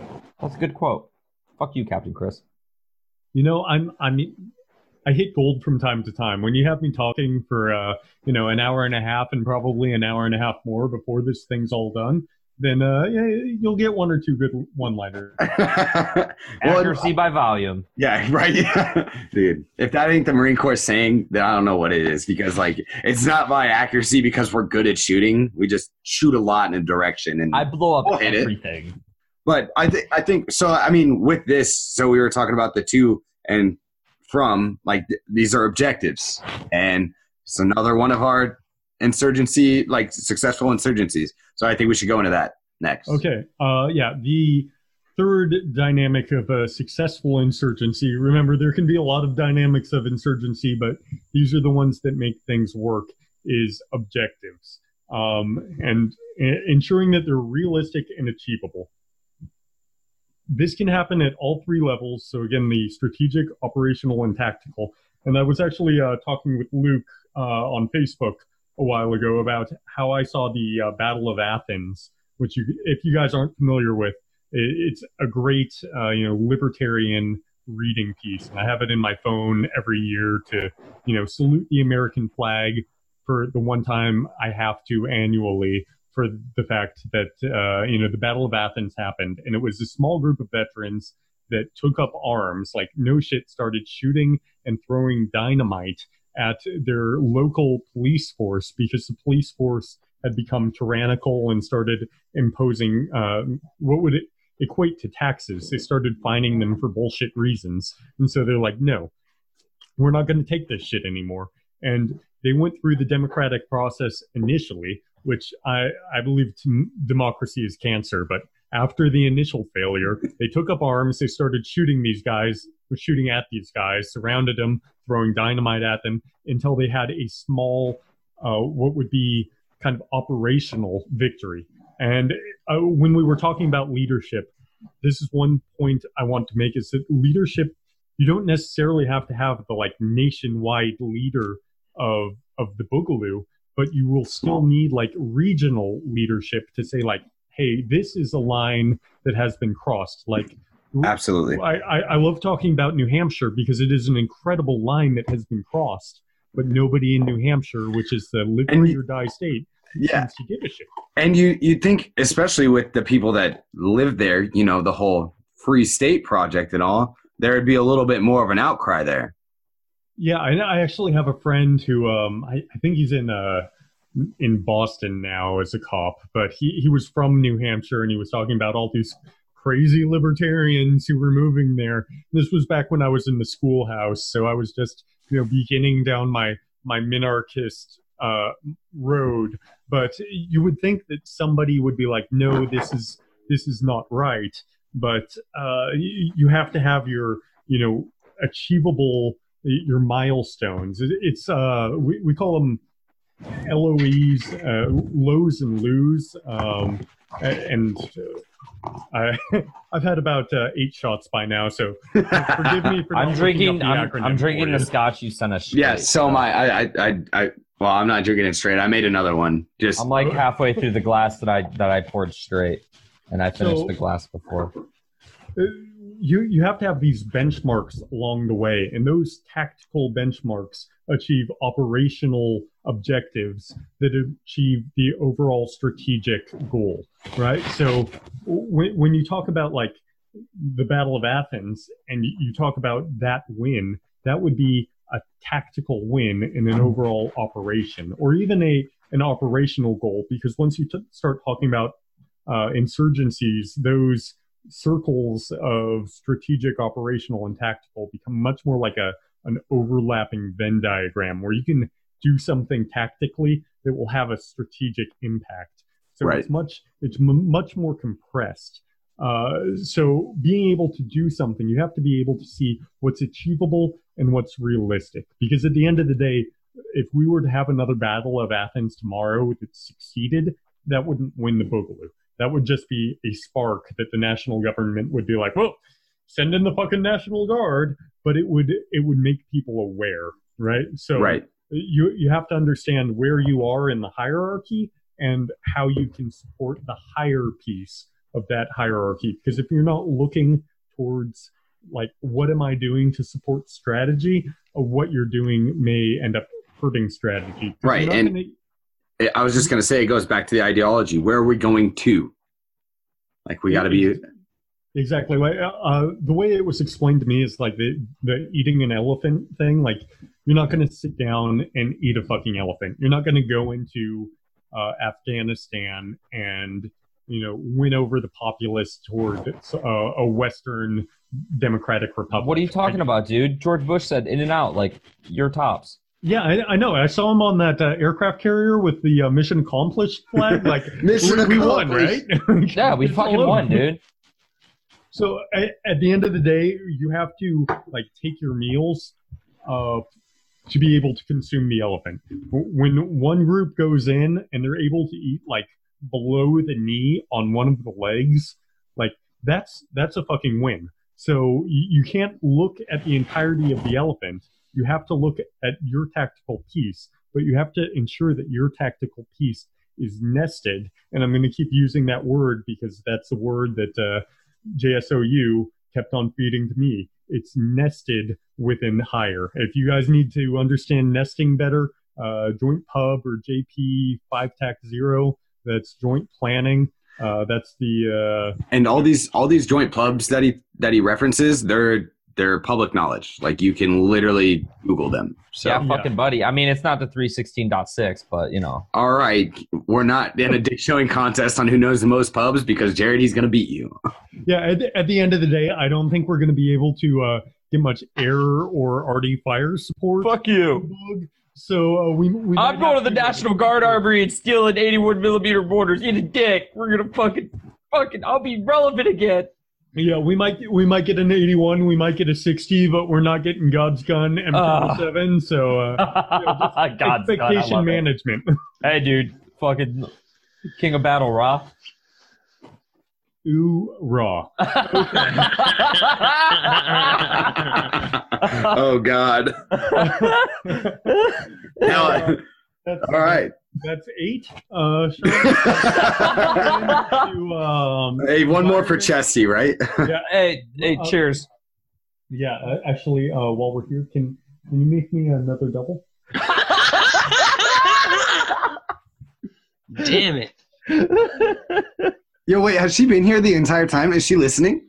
No, so I have headphones on, so you guys don't get feedback. So yeah, I promised her though the second it dropped, and you're gonna have to send me a message that I'd let her know. And for Okay. everyone who is out there, since we don't record video, there's actually 2 German Shepherd puppies on the far side of this VTC. That I'm a dog person, so I'm just in love with both of them. So Yeah. Go get that boy. Yeah, they're fucking being Assholes. well. They're actually fucking being assholes. they're being really good right now. Surprisingly, like mine's Right? 3 months old and she's just She's chilling. watching TV. Mikey's past this point, dude. He's like, fucking, this is normal for me. He's staring at me. Yeah. But all right, so we're moving on to environment Environment. and geography, exactly. and we're going to talk about ComSec. That's my field. So, yeah. So if we can quickly, so you're a comm marine, correct? Or Yes. We're a comm marine. Okay. Yeah. Jerry? What's a marine? Always a marine. Shut the Yeah, fuck so up, Jay. I actually I posted something about that earlier. There was a marine dancing around with a Hawaiian shirt, his kid on, waving his rifle like a maniac, and had Marpats on. And I'm like, oh man, that's a marine. And when they say once a marine, always a marine, they think it means like disciplined and honorable. But No. it means like you're a drunk who's willing to have fun. That's what being a marine truly is. Yes, absolutely. That is exactly what a marine is. I'm gonna get through this corona apocalypse drunk. Like I'm fucking cheers, mates. Do this. That's the second time you said cheers in 5 minutes. We're fucked. Ah, shit. She took away both of my glasses. I was, kind of rolling between one, and while that was being finished, she would refill the other. But I have nothing right now. So we'll go into environment and geography. So right now, the Boogaloo is extremely dispersed, right? So that's both a pro and a con. Because a pro side, so we'll cover that first. We were talking about the cellular, organic, like it'll kind of happen on its own, small unit structure. If you have 4 or 5 friends that you're able to boogaloo with, like fire team reinforced, like the damage you can do, both, like we'll call it good damage you can do. That's not necessarily going to turn everyone against you is extraordinary. If you know what you're doing, if you can run a gun, if you look up how to, make a Molotov cocktail or thermite, not that you should do that, but if you did, the amount that you can succeed with those is incredible. I saw something on the internet the other day about somebody dropping caltrops in front of a police department, like the motor T for a police department, and like every car that went through was getting 4 flat tires. Like you can do that with one person. Imagine what you can do if you have somebody watching your back. Like 5 people, you can clear an entire building. That's something Pat brought up when we did our Boog Tactics, our last Boog Tactics episode. We had Pat on from Uncensored Tac, and like he brought up shit like, hey man, that major highway that goes through that stretch of country, it'd be a real fucking shame if somebody just like, chopped down a giant oak tree around it. Yeah, so again, there's a balance there because major highway, you're shutting it down. You stop National Guard forces from reinforcing. You're also stopping trucking and the movement of the population. So if you piss off the populace, again, that's not the end state. Mao talks a little bit, and for a disclaimer, I hate Mao. I hate Che Guevara because they're both, communist assholes. But insurgencies, like I was saying earlier, usually stem from a very centralized form. One of my favorite quotes is from Mao Zedong. All power comes out of the barrel of a gun. That's not untrue. It's a very fucking true statement. I like fucking with people and being like, all power comes out of the barrel of a gun, and they kind of look at me. I'm like, guess who that quote's from? And they'll be like, Thomas Jefferson. I'm like, nope, Mao Zedong. There's something to be said for the pen is mightier than the sword, because IO in the modern battlefield, China, people say they're great at it. Russia is incredible at IO. Like information operations, I've explained the acronym before. If you missed it, that's on you.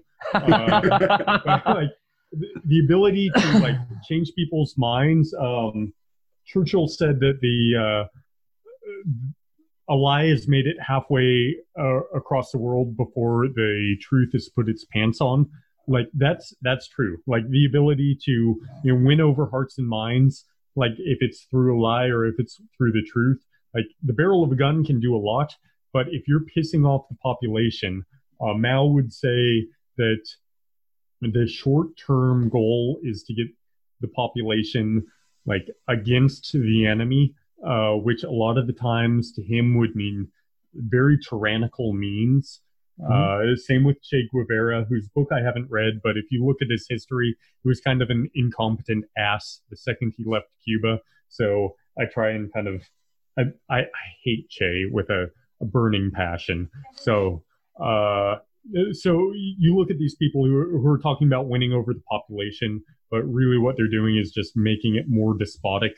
That's what we call the stronger horse, which the counterinsurgency forces in Afghanistan talked about, America coming in and installing a government that was a stronger horse, and that would bring people over to the stronger horse because we show how strong we are at leadership and people will follow. But really what you want to do is be the horse that people actually want to join, not out of fear, but out of a belief, out of want. Yeah, but out of want. That's one thing about the Taliban is they didn't just win people over out of fear, but they were actually installing courts. Yep. And they were getting rid of the opium trade before it benefited them to have the opium trade. The Taliban is the most pro women's rights organization in that entire country. The Taliban had a system that people wanted to be a part of. Yep. And we moved in, and there were a lot of people that were hurt, and I'm not in any way advocating for the Taliban. They are a horribly despotic. Oh yeah, they're still shit. Yeah. Yeah. Comparing the Taliban to the rest of that fucking country is like comparing polished shit to shit. It's fucking, exactly. Yeah. And that's the problem is you have to not only be not only have to be something that the populace is willing to work with, but something that the populace wants to work with. And Kilcullen talks a little bit, and the reason I read Coin is I'm not sure if you guys have ever heard of a book called Upstream.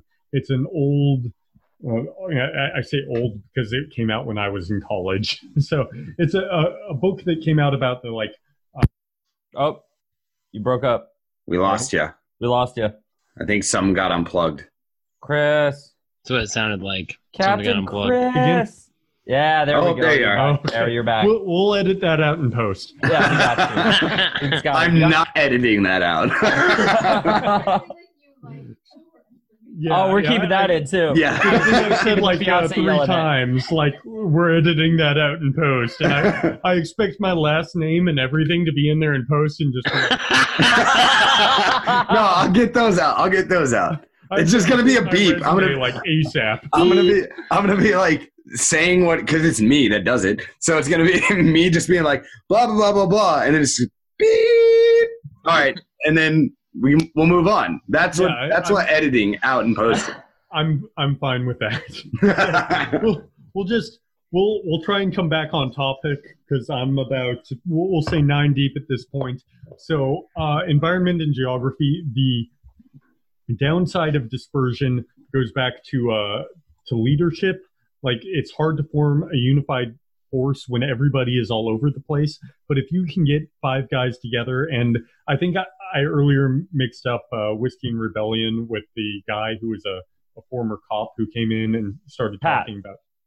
Yeah, I loved his thing, but I'm not in any way denigrating the importance of tactics, but you can't have tactics without nesting.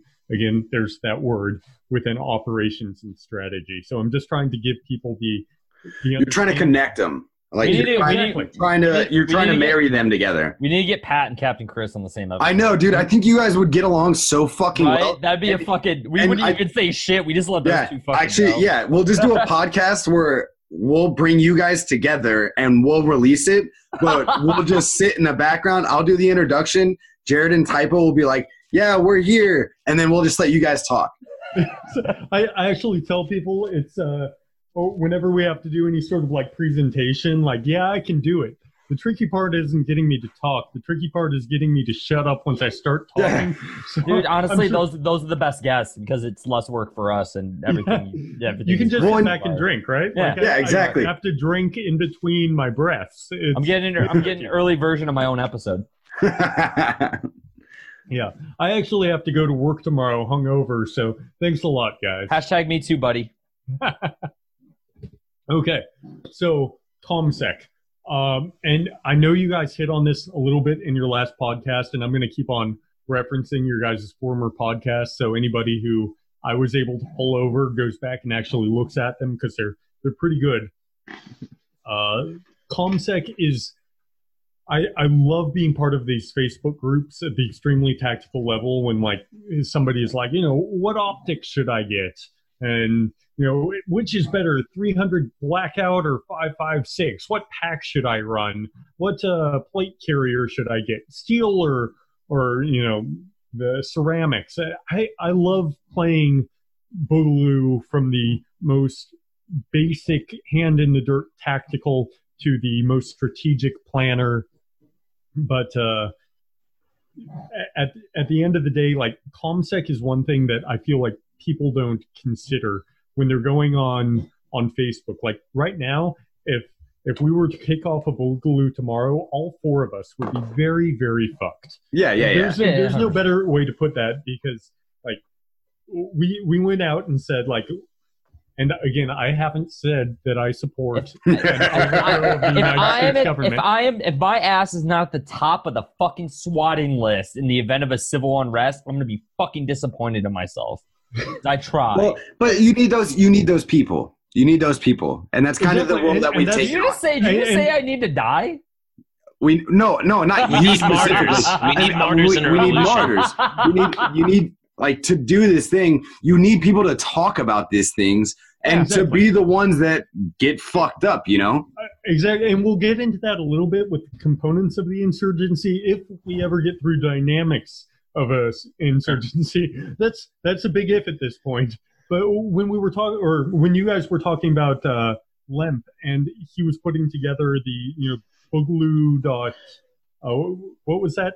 Because I know you guys were more familiar. Yeah, it was the Boogaloo.network. It was a network of Second Amendment, pro Second Amendment people, but it was all anonymous for those people to talk about in a forum. Exactly. So if you could get people together like that, and that goes back somewhat to leadership, and we'll see a little bit more in the organizational operational platforms, how that all works out. But if you go on Facebook and, like I did, drop a bunch of information about people for the police department that actually like went into his house, like if I were to go and, and I'm saying very hypothetically, I'm not planning on driving up to Maryland anytime soon. If I were to go and do a Boogaloo red flag on these people, I would probably be at the top of the police questioning list, and rightfully so, because I say like,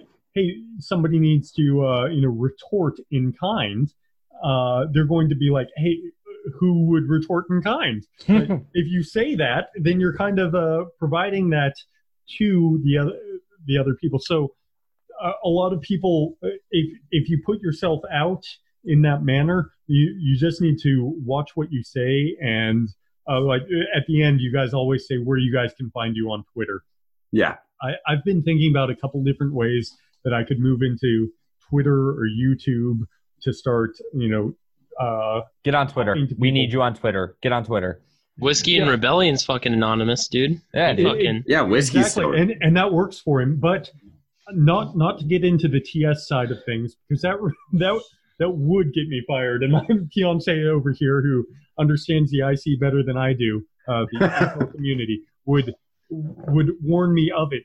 But like, if you work around them for a while, you understand like their capabilities. Yeah. Right. If you're using your laptop for your, You're not as anonymous. game, you're not anonymous at all. Like, Yeah, correct.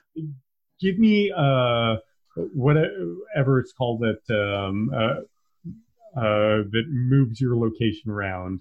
I have private Like internet VPNs? access. Yeah, VPN. Thank you. My VPN is private internet access manager. But like, if you're using the same system, It's that's easier. fuck you. Yeah. So It's- like, correct. at the end of the day, if you want to be functional, you're going to have your own system on its own VPN with the camera covered, and you're going to have to be using something that isn't your own IP. So you better find a Starbucks without a camera in it. 'Cause- Yeah, exactly. So a lot of people are talking about this, and by this I mean the Boogaloo. I'm not talking about ComSec, but they're not ComSec savvy. Exactly. So- No. So you Most of the I already knew this. Like, it's the same way as like I already like know I'm on a fucking list. It's like most of the guys that like keep super anonymous on Twitter, like, honestly, like the only reason we don't get our last names is we just don't want the typical fucking dipshit, fucking crazy, fucking leftist to call like our bosses and shit. Yeah, Well, and like- But like I fully know like if the government wants to look at my fucking Twitter and find out who I am, they're It's gonna pretty fuck up. fucking easy. yeah. Dude, literally, Yeah, we you did not type in, take any precautions. Like we No, kind honestly, I of don't want to. Like, Yeah. fucking prove. The only thing you do by fucking kicking in my door and killing me is proving my point. Yeah. And I'm that petty, so I win. And yeah, exactly. I win at that point. Like I proved myself right. So The Taliban didn't do it, so I guess you did. I don't give a like fuck. you type in the podcast and you type in my name and they're tied together. So it's like Yeah. my Yeah. full name. So or like one or the other because it's tied to my Facebook. Like it's whatever Oh. at this point for me. So Also, guys, apparently, eMilitia tested it. If you go on Spotify and go to the playlist, like your podcast like playlist, and you type Boogaloo in the search engine, we're like number 3 on the list. oh shit, are we really? Incredible. Yeah, because we have an That's episode. awesome. Because we have an episode called The Boogaloo. Well, I think we Like- have 2. We have the Yeah. Boogaloo and then Boogaloo Tactics. Yeah. That's awesome. So Dope. like, if we can call this Boog strategy, Yeah. we're covering it. Yeah. Make sure you type out Boogaloo though, so that when the Google search happens, Yeah. they know. I Yeah. want the government to know. Like I said, dude, like when you look at different things with the government and everything, like it's something that we try to push to like, especially combat vets and shit like that a lot is like, motherfucker, you're already on a list. The government already doesn't like you. Like, fucking don't like them back. Like, I don't know what to tell you, but If- like, If anything, if we get swatted, we'll be that spark. Yeah. Like I think we could be at least a little spark on the hits of Flint well, no, to it's, start the fire. well, it's like we talked about with the whole, after when we talked about Duncan Lamp, it's like more and more the way the police actually It conduct snowballs. their actual tactical activities. It's like, either way, I'm probably going to get fucking shot. So like, Fuck it. Butt fuck it, dude. yeah, Just butt it's fuck like, it. you're kind of putting me in a corner here, guys. Like, you're not giving me a lot of peaceful solutions. Yeah, exactly. And All that's right. in the- I need that's- to. that- yeah, well, that's, go ahead. that's in the scenario that, you know, they fucking like kick in my door or whatever, which That's if they become authoritarian. yeah, if they become authoritarian, yeah. Yeah. But I need to make another drink. But we need to start on external support. Oh, he just sent a thing. You want to Oh. fucking? Oh yeah. You want to Yeah, take yeah. a quick 5 real quick since this is gonna be a long one. Yeah. Hey guys, if you enjoy the show and get a lot out of it, consider supporting us at patreon.com/bitingthebullet. There's a $2 level on there that if a quarter of you did, we could get drunk on beer. We could get beer for the next week. If half of you did, we could get hookers and blow for the Boogaloo Boys each month. So consider donating to us at patreon.com/bitingthebullet. Thank you very much. The year I turned 30, like I just started like slowing down, and I'm like, what the fuck? I was never like physical Adonis or anything. Like I went through like IOC and Intel school with some dudes who were like, Recon Marsoc All-Stars. And then like I was never there, but at 30 I just like hit a fuck. Like, I'm assuming there's fucking feds. So on my last deployment, I actually worked with some it was a JIATF, which is like Joint Interagency Task Force.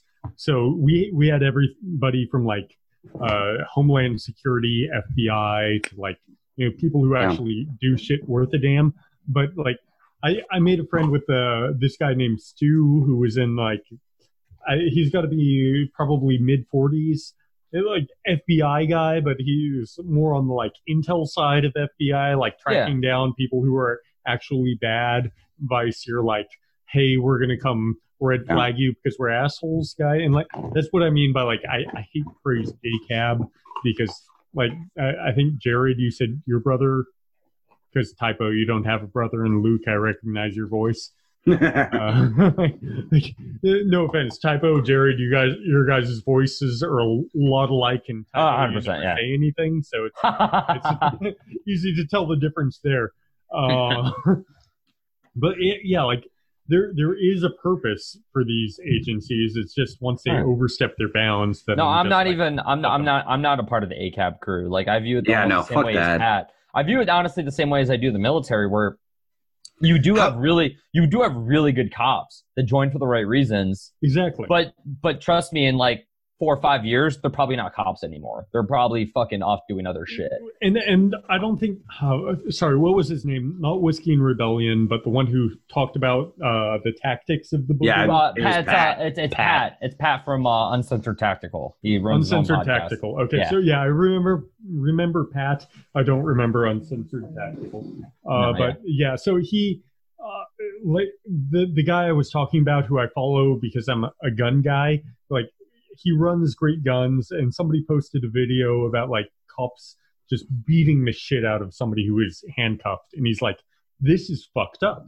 And he's a SWAT guy, and he's just like, this is fucked up. Like, there's no excuse for this. Like, I understand people. Yeah, it happened at the UPS shooting, dude. Like after that UPS shooting, I've never seen more cops on Twitter being like, because you'd have like the thin blue liners of like, you don't know the whole story, and I saw actual like police officers that are like, no, dude, shut the fuck up. This is fucked. Like, exactly. Like yeah. And that's the thing. If you say ACAB, because these guys, because the entire idea of ACAB is like, these guys aren't getting rid of the people in their midst.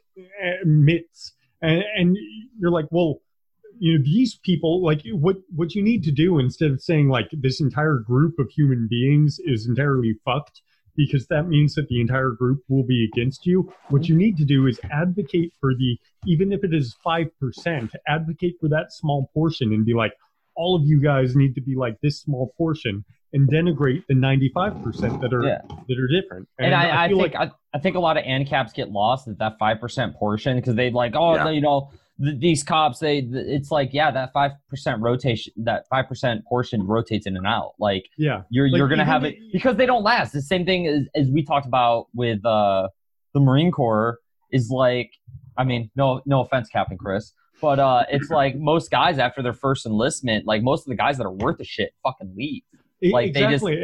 they fucking head out, and you can tell because the Marine Corps especially is fucking bleeding numbers all the time. Exactly, and that's the thing. Like the Marine Corps is better, but it also bleeds faster because it's better. Mm-hmm. And that's one of the reasons I stay in, because they talk about like sergeant majors being in, like, well, why don't you stay in long enough to change it, or some shit like that. Like, if I can get to the strategic level where I'm like, hey, this is fucked. And that's the thing. I just came back from a Special Operations Planners course, SOPC, at JSOU, Joint Special Operations University, where they're like teaching special operations, like strategic operational level. Yeah. And those people were like, yeah, we went into Iraq and we didn't know like what the fuck our like end state was, Yeah. which is like, and what they do is they teach all of their students like you need to have an end state before you start. You need to know what you're going for before you begin. And if I can stay in long enough to just like pervert, I guess not in like the sick sense, but like just warp the sense of the military. And that's one of the reasons. Sorry, I have this little Yorkie walking around at my feet and trying to make sure he doesn't piss on anything. But if I can warp the like next generation of the Marine Corps to the degree that they question their authority, because one of my favorite things is the Nuremberg trials. When you look at those, Yeah. like, you can't just say like my boss told me to, Mhm. but like if I can do that for the Marines under my stead, and like if I go to TBS and I'm a company commander and I have like 300 dudes who are going to graduate under me, and I'm just like, hey, like fuck this shit. Imagine the impact that happens. Like that was, if you guys read One Bullet Away by whoever the fuck wrote One Bullet Away. Ooh, Recon get a little tipsy there, are you, Captain? Yeah, I feel like I'm 10 going on 12 at this All point. right. Hey, fucking Ross, sir. So, No, yeah. hang on a second. Like the Virginia rally actually proved my point, because a lot of guys they view a lot of ANCAPs, they view cops in the military as exactly the same. And some that we've tried to do, and some that I've especially tried to do, is try to point out, especially in the realm of like a Boogaloo or an insurgency or something like that. It's like, you know, the government like runs like simulations on this shit. Like they have projected defection rates, and I promise you, the military is like a lot fucking higher than the actual police forces are. It happened at the Virginia rally. Actually, there was fucking a bunch of leaks. There was guys in the National Guard. They actually flew fucking surveillance over that fucking rally. I feel like we need to record this because. Oh no, like, it will be. the It's still being recorded. Look at your top left corner. Yeah, I'm just saying, like, the problem is we have these great conversations, and we're like, oh, once we start recording again. No, we're good. We're good, dude. I've recorded. I've been recording this part, so we're good. Luke will edit out all the pause and everything. It'll be fine. But dude, there was guys in that National Guard unit that leaked that shit. They just straight told all those fucking boys, because those are their fucking neighbors. They straight told all those fucking boys. They're like, hey, man, I'm just saying at a certain time at this location, we're going to be fucking surveying this portion of whatever city and then shifting to this section and then this section and yada, yada, yada. And it got leaked. It came up on Discord. It came up on fucking Twitter. It came up on a bunch of little Instagram fucking group chats. Like, that shit will get leaked. And it's something that you see in most civil conflicts where the actual, like, military force, not a lot of people realize, like, how propaganda works. Like, you can really focus propaganda towards, like, one enemy. Cops, it's you. Like, that's just how it is. Like, cops, they propagandize. Like, I've had multiple police officers, even my own brother, Pat, like, in police academy, they'll just straight show you fucking how they used to show us, like, fucking moto videos in boot camp and shit of fucking us blowing shit up. Where we're like, yeah, get some. Like, they show cops, like, fucking showing up to a traffic stop, and they just show them a bunch of videos of cops getting shot and fucking shit like that. And they kind of propagandize those people towards war against the populace. The military is not propagandized against its fucking own populace. It's propagandized to kill illiterate fucking goat farmers in the Middle East. The military isn't built to be like, even though we say, foreign and domestic, like, you start talking domestic, like, that's one reason I joined the military. Well, when I joined the military, I was a much different person. I had different, beliefs. Same, bro. I never wanted to be a force that was oppressing the people of the United States. No, like, absolutely. That's one thing I join like to about protect the military. freedoms of the people. Exactly. It's like I'm to fucking Judge Napolitano. If you guys are, Yep. he, one of the few libertarian voices on the mainstream media, who said, like, I got paid by the federal government, but I worked for the Constitution. And that's what I tell myself daily. Is like, I get paid by the federal government, but the second that they tell me, like, you're going out to ensure that people can't gather in groups of 10 or more. Like, man, I'm rolling a frag into my CEO's boardroom. I promise, like with everything that's going on with coronavirus and everything, like if the National Guard's used to enforce like curfews and shit like that, and somebody actually shoots back, a lot of those National Guard guys are not going to be very keen to fucking like fight Shoot their back. fucking neighbor. Like you're maybe in that situation, that first spark point, yeah, just because of the effects of one dude shooting, like it's that spiraling out of control factor. But like a lot of those guys are gonna look back on that and be like, that was fucked. Like, Oh yeah, absolutely. I mean, it's like, and people like to try to point at things like, oh, like Hurricane Katrina, and because you didn't have anybody that fucking actually fought back. Yeah, Like, because they were just so decimated. If you put those dudes in a corner where they have to fucking shoot at people and they have to fucking kill people, that's a whole different fucking dynamic. And Pointing that's weapons at people. And it's funny because even Scott Horton he was on Part of the Problem. Scott Horton actually fucking brought up, like, because everybody's like, oh, martial law. And he's like, I don't think the U.S. military is very keen. They don't want martial law. The U.S. military does not want to fucking control America. They do not want to control that shit show. I know Typo knows this, but I love harking back onto like I went to IOC. That's actually what my fucking Tanks placard said. It was like I went to IOC. I think it was actually some gay shit like the laminator is down, but the one that they gave me was IOC, and that's what matters to me. But like at IOC, they had these things called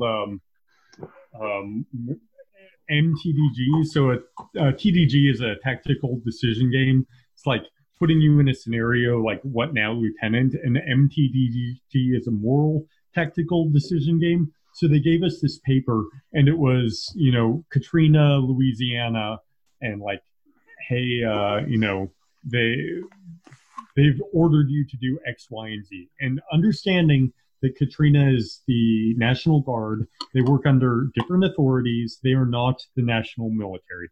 They don't exist under Executive Order 12333 about like intelligence oversight, any of those things.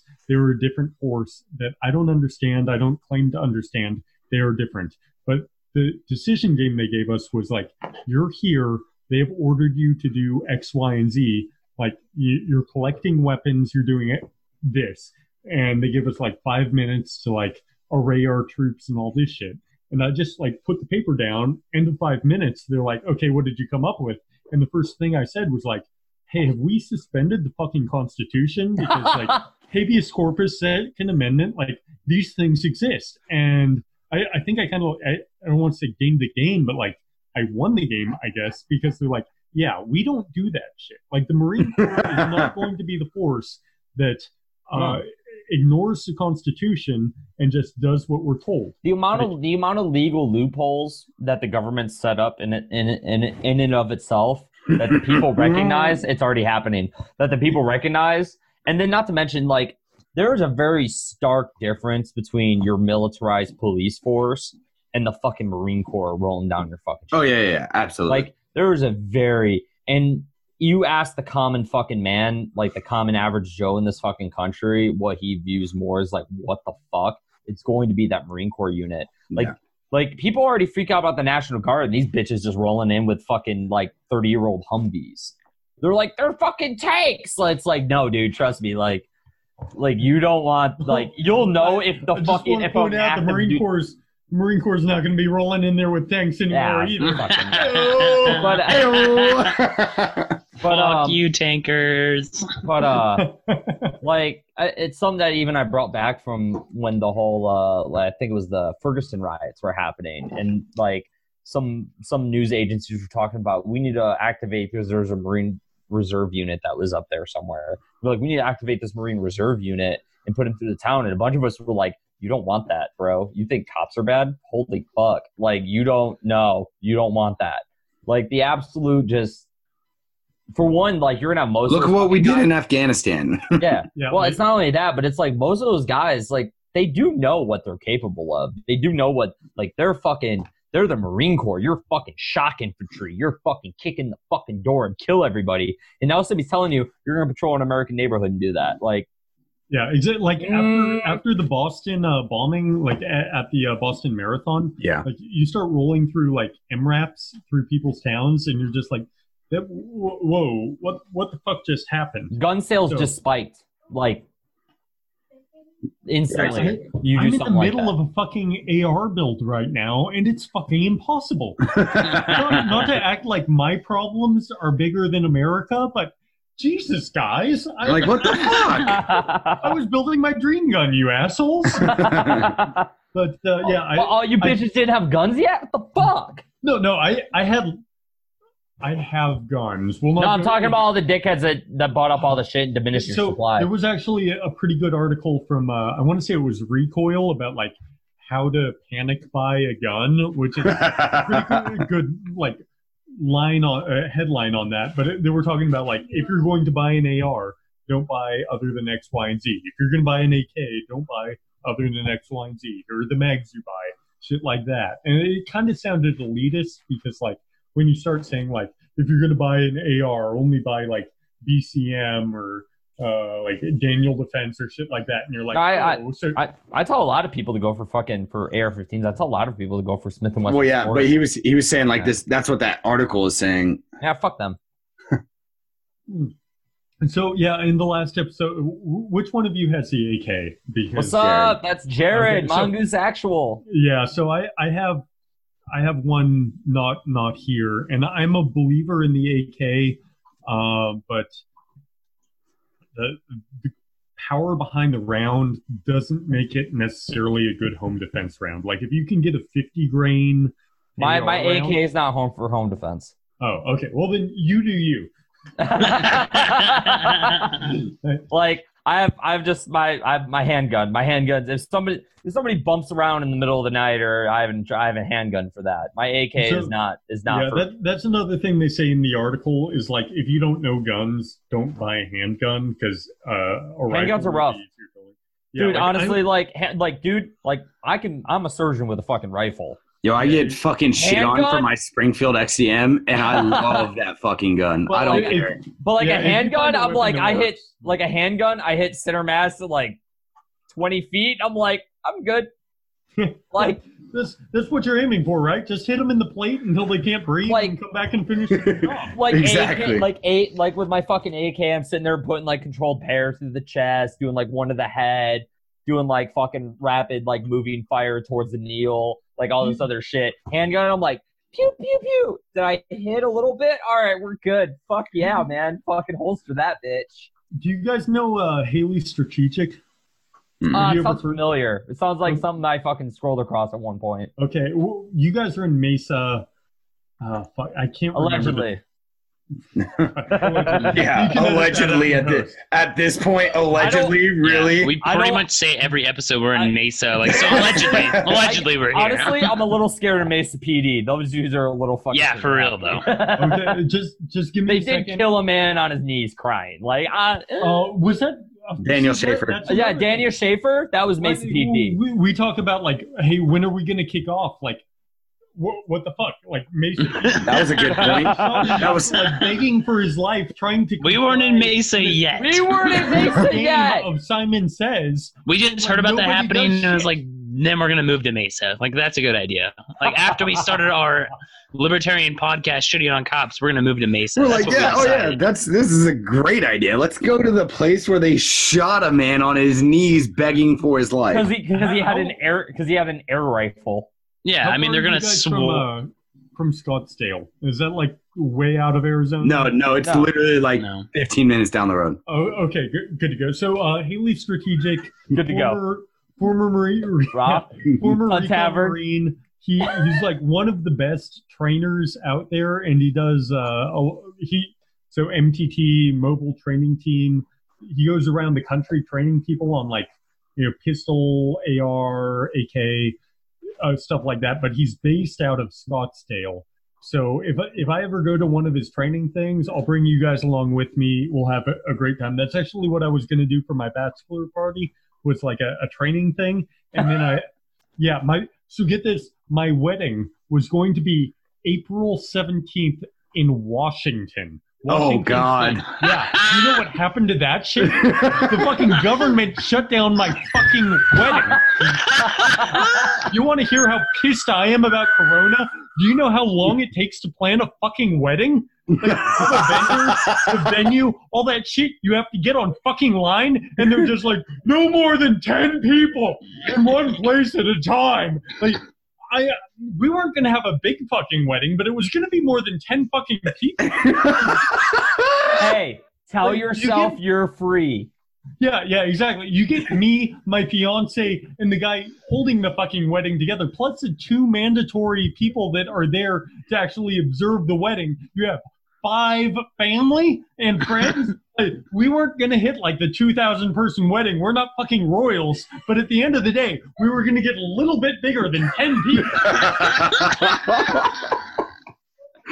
Okay, so is now a good time to roll back into the Yeah, perfect time. let's Perfect. go. External support and safe haven and funding. Trichy's wedding got canceled too. Yeah. So one of my best man actually had a wedding the week before my wedding down in California that he was supposed to go to, and that one get canceled. And I would say like when things were getting canceled, like weddings started at like the high point where you're just like, what the fuck is going on? And then they cancel everything, and you're just like, oh, so maybe my wedding isn't the biggest thing ever, but at the end of the day, like, what the fuck are you doing, federal government? To you, it's the biggest thing ever in your life. Like that. Like I'm getting fucking married, bro. Are you telling me? At least you're supposed to do that one time. I mean, I know you're in the military still, but you only are supposed to do that one time. Yeah, you're supposed to have like 5 weddings at this point. Like, yes, that is the most important thing ever in my life. But like people getting laid off just because some people have a coffee virus, like that's not big to me. Like I would say at the end of the day, Tyler, you felt this one bigger than we did. So I'm getting fucked more than Don't call him Tyler on this show. What the fuck? Sorry, typo. Edit that out in post. That's II Corporal. Okay? Edit that out in post. It's Lance Corporal. It's typo. Let's get it right. No, I was telling him to say II Corporal. Shut the fuck up. Typo, did you ever pick up E5? Like I fucking ordered you to? It was a fucking lawful order from a superior commissioned officer, asshole. No, he got NJP'd on the day he was supposed to get promoted, sir. No, wait. Before we go any further, for your listeners and myself, I have to hear this story. You got NJP'd? Yeah, you didn't know that? No, I heard about police getting NJP'd. Typo's the only real Marine in this podcast. Typo, all right, but Typo got NJP doing the right thing, Chris. Okay, well, I'm not against NJPs. I'm just for stories. All right, so you remember Shane? You remember Shane, right? Yes. Yeah. I won't say his last name, but yeah, I remember. Yeah, that's why. Yeah, I didn't know if you knew him by his first name, but anyways, yeah, he showed up. But so me and him became like really good friends, and he was from California, so like we'd go out to California to stay at his house and party in the weekend. But so he got pulled over and got a DUI in fucking Carlsbad, and but whatever, like, so he got pulled over, but then the cops like literally told him like, don't tell your command. We're not going to tell your command. And he's like, okay.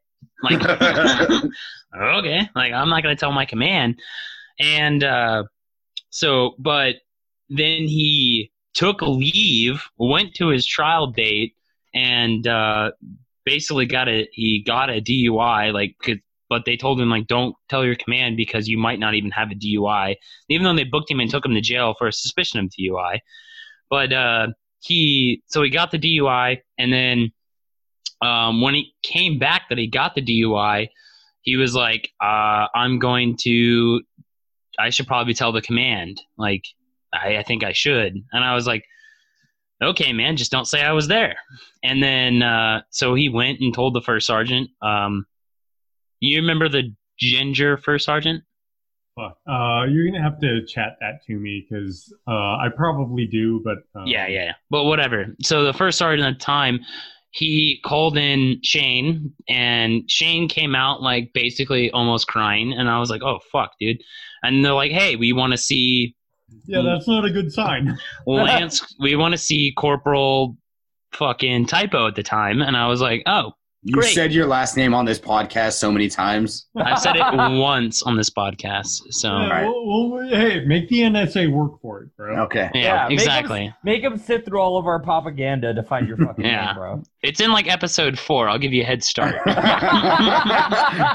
Literally the exact episode. Yeah, I don't even know, but yeah. So they called Bleep that part. they called me in, and then instantly the first sergeant's like, "Yeah, I know you know about this," and I'm like, "Whoa, what?" And he made it seem like Shane told on me. Like he was like, "Shane already told us everything. He told us you were there," and I was like, "Oh fuck."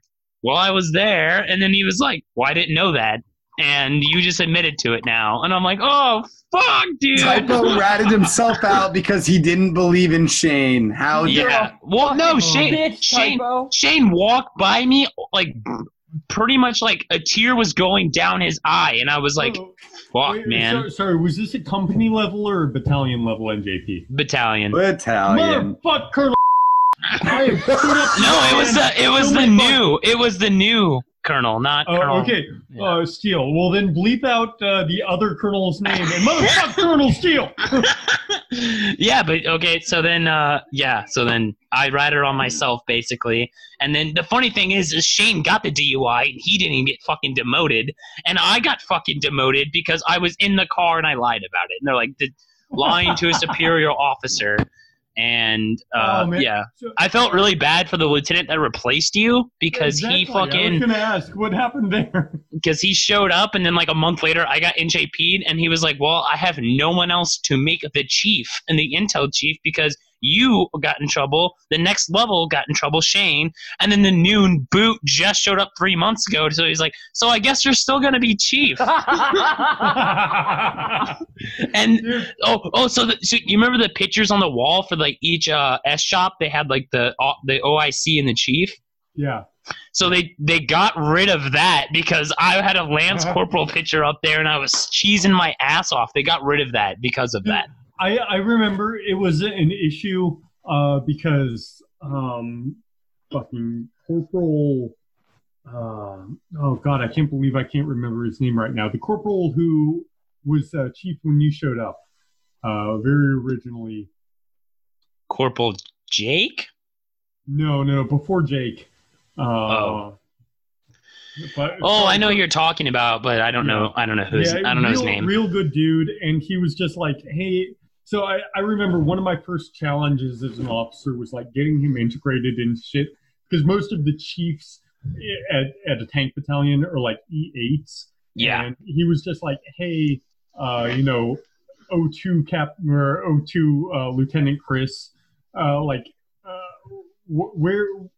Like, you need to work me in here.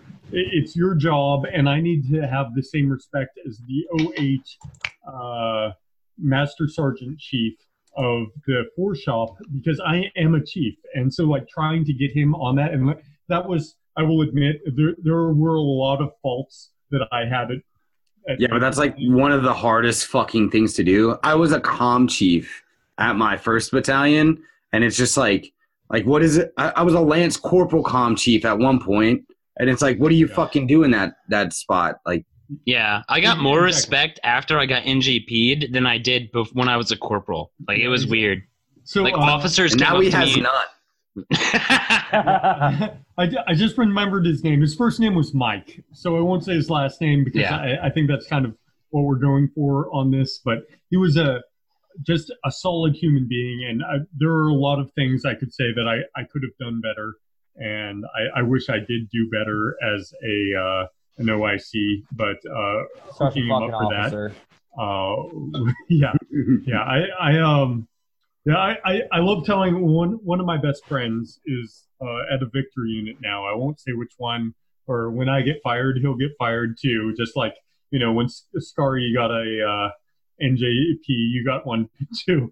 So he's over at a Victor unit now, and he says one of his most proud moments is taking a boot Marine, and we're not supposed to say boot, but a boot Marine, and like forming him into something good and like functional. And like I suck at that. I will admit, like here in front of everyone in God, that like that is not something that I'm good at. I am good at taking Marines who are good and forming them into a team and like doing good things with them. And like Typo, you can attest to the fact that we had a Lance Corporal, 2 Lance Corporals. I can't remember their first names, right? Drew was one of them. Richie was the other one. Okay, thank you for the first name help there, because I was going to say his last name. And they were, what's a nice way of saying shitbag? Because I don't know one. Shitbag. They were shitbags. I knew both of them. They were shitbags. Exactly. Like I wanted them out of the Marine Corps, and I just didn't know properly how to do it. After this is over, I'll tell you what happened to Richie. Yeah, because I tried to send that, like, I believe that every Marine, whether good or bad, that I've had throughout the Marine Corps is my responsibility. Like, whether I did right by them or wrong by them, I still consider them my Marines. And so every Marine Corps birthday, every Christmas, I try and send them that, happy Marine Corps birthday, happy Christmas. And I got from Richie, this is no longer the proper number. Oh, you already heard then. So I don't know what happened to him, but I know that I'm no longer able to contact Richie Montes de Oca Jr. Fuck that guy.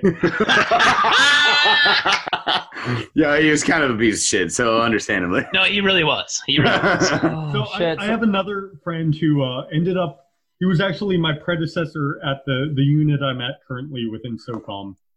And one of my best friends, so on occasion, and this is how I believe for non-Victor units, Intel assets should be treated, should be held up at like regiment or division and then pimped out to those units. So I would pimp my dudes out on occasion, and I did with Drew, to be like, hey, you're not doing shit here except playing Clash of Clans, to go over and help this dude, and like he's useless. So I Drew, if you're listening to this, because I know you got your life together, he used to be a shitbag, but like Drew would be okay with that. He'd be like, yeah, I know. I would give him over there, and he'd be like, yeah, this guy's useless, and I'm like, yeah, that's why I fucking gave him up to you. So, but I was not good at forming Marines, and to be fair, like at the unit I'm at now, my Marines have been assessed and selected to such a fine degree that I no longer have to deal with Marines that I'm like, how in the fuck did you get into the Marine Corps? Like my dude have all, they're running first class PFTs, they're doing their job at the level of a company grade officer, even though they're enlisted. They're incredible. But yeah, you're not getting that shit at First Tanks, dude. Are you kidding me? You're not getting shit at First Tanks anymore because it's shutting down. Oh my god! All right, what bullet point are we on? We didn't external support. External support. Okay, we didn't even sit here shit talking to all these dirtbags. All the worst Marines as captains have had. All these non-Victor unit fucking pogue bitches. Let's go. Hey, I got a little time in a Victor unit. It just wasn't with Typo. Thanks, bud. So, yeah. Dude, the best is we were on Run Your Mouth podcast with Robbie Burns. And fucking, like, me and Luke went through our jobs. It was the gayest. I was last. I was last. Me and Luke went through our jobs, and, like, he was like, all right, so you guys just kind of seem like you played with radios a little bit. Typo, you had to have done something cool. And Typo's like, I say, like, 5 words, and he's like, just by telling from your voice, I can tell you're the nerdiest one. I'm like, oh, thanks.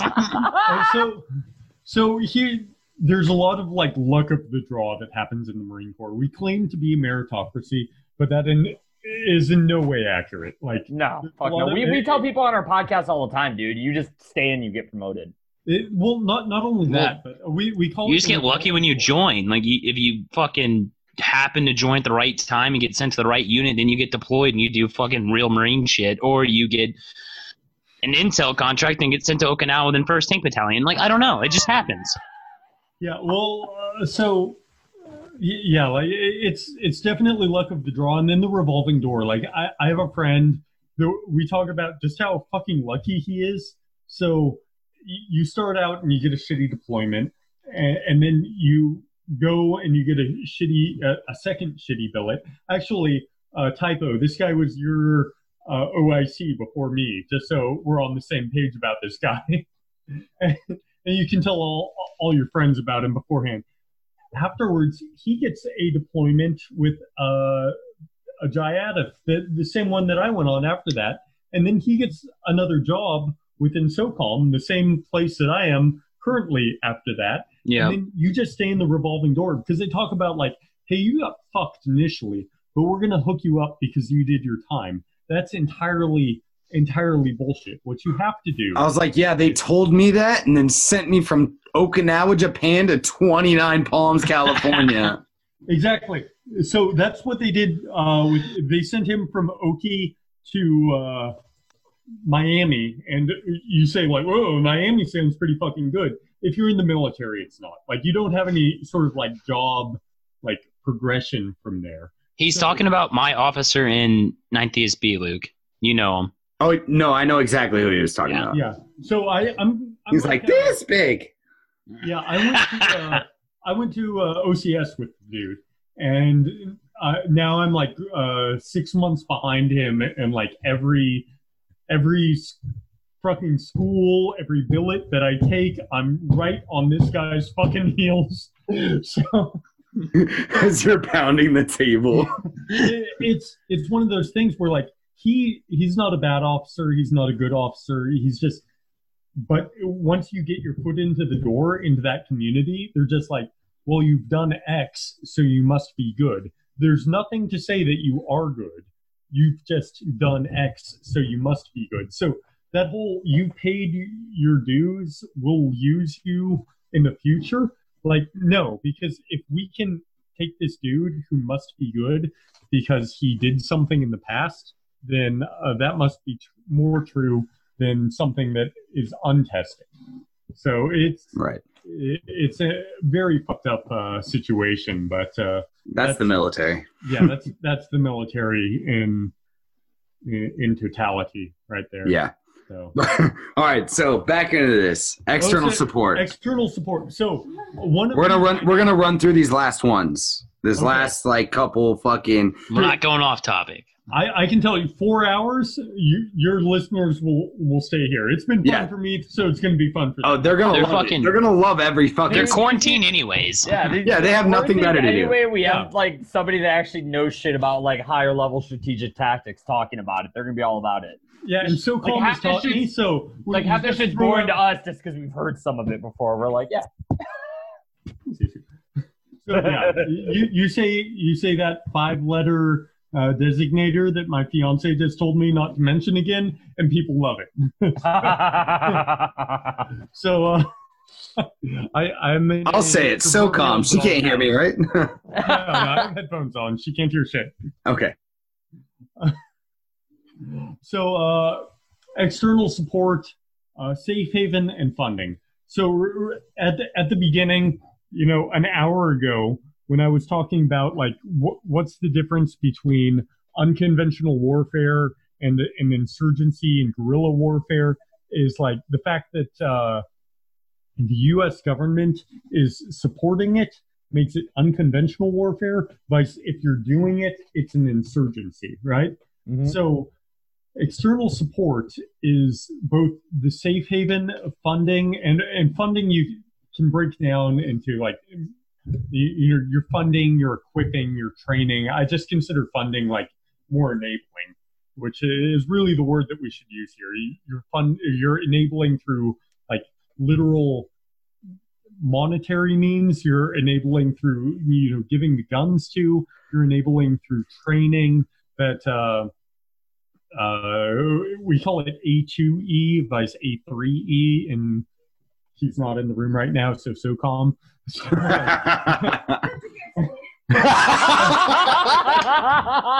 You guys pick that up? So advise, assist, enable. You're not doing a company, but so we talked in there in the middle about how, like, if we were to dissolve the United States, and by we, I mean hypothetically at the academic, dispassionate, scholarly level, I'm not advocating for getting rid of the United States, but if it were to dissolve tomorrow and the Russians were to step in, like if they were to support a Boogaloo insurgency, like that might not actually meet our goals. Because if your goal is to lessen the extent of political power exerted over you, then you're getting rid of the evil you know for the evil you don't, is the colloquial way of saying that. So having an outside external support might actually hurt you more than it helps you. And we'll get into the different forms of support a little bit more once we talk about components of an insurgency. And I promise we'll get through it all. But having a safe haven, so you look at Afghanistan, they have a safe haven in Pakistan. That's where the Taliban, the government in exile exists. You look at Iraq, when you talk about the Salafist or Wahhabist, like the extremist Sunni tribes that we've been trying to fight from as far back as AQI. You talk about the Baathists, that's primarily a Shia organization, even though they were anti-Iran because of the Iran-Iraq war. But you look at the Salafists, they have friends on the side of Saudi Arabia to their south, Turkey to their north, Syria, they have a safe haven in, but Syria is much more aligned to Iran than they are to Saudi Arabia or to Turkey, as we see today with the Syrian-Turkish conflicts along the border. So if you're looking for a safe haven, that's one fault I find, or one diminishing aspect I see with the sorry, as I take a pause, I just got a glass of water, which I think is a subtle way of saying sober the fuck up. But yeah, no. Stop limiting my boy. Yeah, exactly. So a safe haven is a standard feature or a dynamic, if you will. Like the Vietnamese had it in Laos and Cambodia. Do you think on a tactical level it is possible within, because like Afghanistan and Iraq are what the sizes of what? Fucking Texas?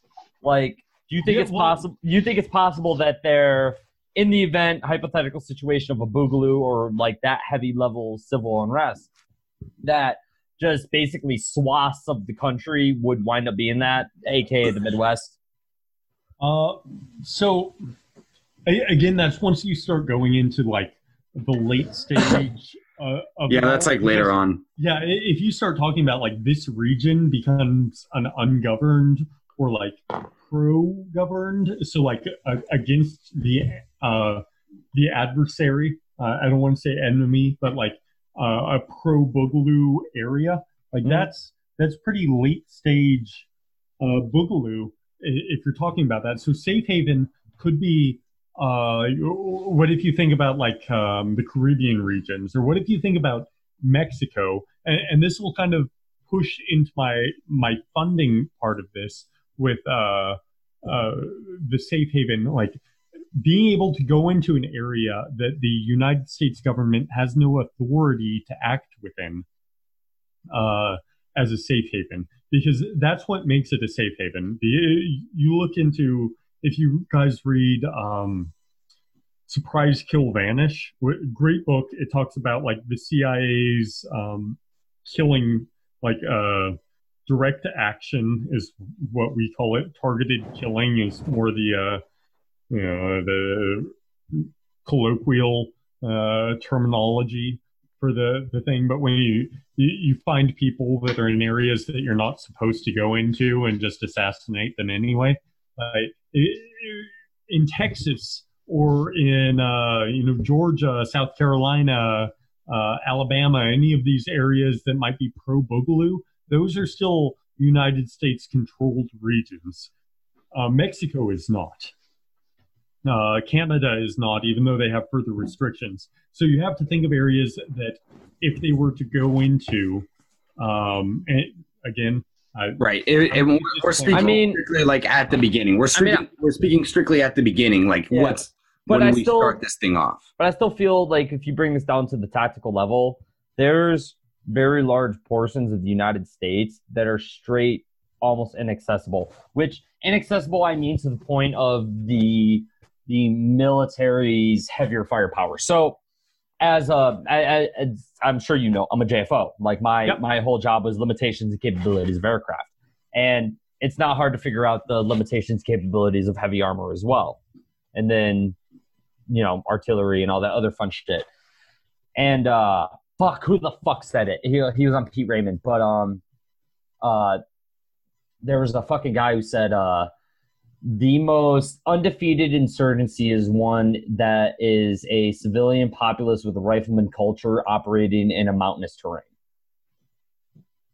So basically, like, there are areas of the country, is basically what I'm arguing down when you bring it down to more of the tactical, like the actual firefight situational level, that you can truly mitigate the United States and the conventional military force that it wages down to a level that's manageable as long as you have a force that can fucking operate at that capability level.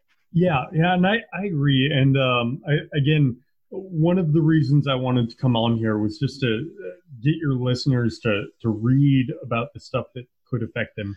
No, 100%. No, because that's a very good point you make. Because one of the biggest frustrations, because like I said, you listen to the show, so you know I'm an Afghan vet. One of the biggest frustrations with Afghanistan is the fact that you just go.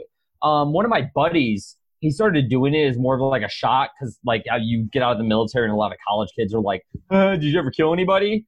And he came up with the best response. His response was, "Yeah, man, a bunch of Pakistani college kids." And you can imagine how that fucking they'd be like, what? Like that was he was the one that turned me on to libertarianism. But we all have the true. one dude. But it's fucking true though. Like I can't even remember how many guys we fucking smoked that had fucking literally Pakistani college student IDs on their person. So I think what you're talking about is more the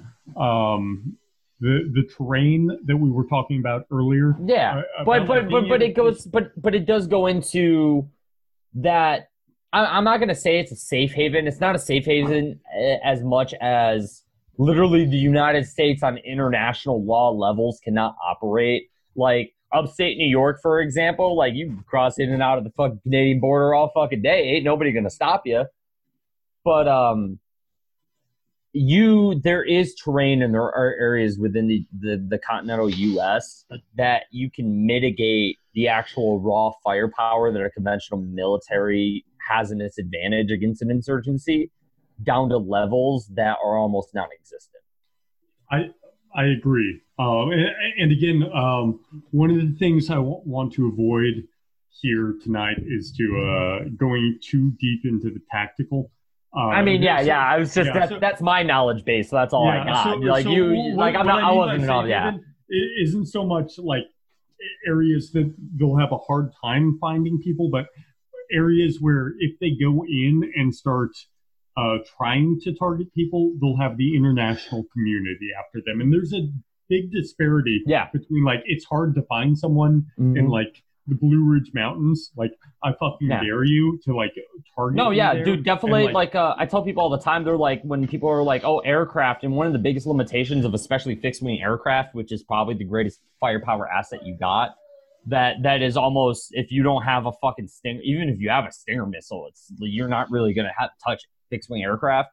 But Defilade, you want to defeat fixed wing aircraft? Defilade is your fucking friend, motherfucker. Like. It's amazing how much that little fucking 8-foot drop fucking trench completely mitigates the effects of aircraft. And you gotta be careful though, because like once they deem you, if they deem you a serious terrorist or whatever, like it wasn't Osama bin Laden captured in Pakistan?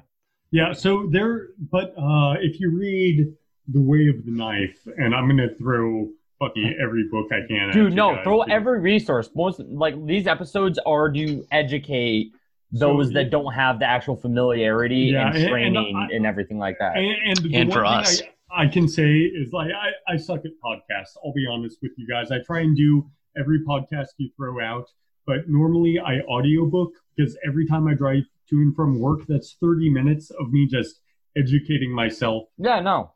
So something Mazzetti, The Way of the Knife, and it's talking about how a lot of ways we fuck up, but in doing that strike into Pakistan, there was a huge diplomatic cost of doing it. Yeah. And not to say pro or con of like, I'm not going to say like killing bin Laden is a bad thing in any way. Like that. Yeah. Yeah, I was a He's an cocksucker. asshole. Fuck him. Yeah. To me, He was a piece of shit. Yeah. He was obviously a piece of shit. At the end of the day, like that cost the State Department like WASTA. Like you can't do that without having to like, hey Pakistan, like we did this without telling you. Like that's gonna piss some. And that's national news. And like then everyone knew that. Like everyone knew they found him in Pakistan. And then But- honestly, and- killing Osama bin Laden just made the insurgency worse. Well, That's what's funny. but is then they not a lot had of the people excuse realize, though. Like I They sit had the there and I try excuse. to tell people when I was in Helmand Province, Afghanistan in 2014. We had no idea who the fuck we were fighting. Like at no operational fucking level do we have any idea. We were fighting fucking because for an insurgency, when you cut the head off a I mean, correct me if you think I'm wrong, but No. in an insurgency, if you cut the head off a fucking snake, what tends to happen is then it fractures off in all different kinds of fucking directions. So you wind up with a bunch of different operational fucking forces that all have the same goal of defeating you, but they're all fractured off into different fucking splinter groups. So that is not universally true, but it's not universally false. So you look at Australia, they're considered, and they consider themselves like a Pacific body. So they did the counterinsurgency in Indonesia, one of those Pacific bodies, a while ago. Sorry, I don't have it right in front of me. Kilcullen is Australian, so he talks about that a lot. And they went in and they were able to decapitate a threat, and it worked for them. What was like the level of that insurgency though? I guess it kind of depends on how structured the higher. Yeah, I guess it kind of depends on how structured the hierarchy of the actual forces are. You look at ISIS, and prior to ISIS has kind of had a recent resurgence, and by recent I mean the last few weeks. But when we were able to take out al-Baghdadi, and then they announced his successor about the time we killed his successor, and killed the third in command right after that. Like that has effects. So you're not always able to take the head off the snake. Kilcullen actually talks about like what you want to do is go after the mid-level commanders, because you want to have people high enough that you're able to talk with them about surrendering, and you're not going to have any effect by killing. You want to martyr the dudes that radicalize people already. Yeah. Like you kill Osama bin Laden, and by the time we killed Osama bin Laden, he wasn't an effective leader anymore. He'd and then when those functions off. Yeah. And then when waging war against it makes sense. You kill the higher level guys. All you're doing is splintering the groups into different things that your like intelligence levels. It gets harder for them to track different groups and their different orientations and everything like that. And then it's more decentralized. And then when you go after the lower level dudes, you start heightening the risk of collateral fucking damage, or even just the fact these are lower level dudes. So you're killing somebody's family member, somebody's brother, yada yada yada, on a massive scale. And the whole insurgent match, you killed one terrorist, you fucking get 10. So I guess that makes sense. The mid-level guys almost become more of a target for the fucking the state. Yeah. So with Iraq, and sorry to like shift between different insurgencies. No, but no, different because ones do just they different all things. have like coordinating measures. Like it's literally a style of warfare. Like Yeah.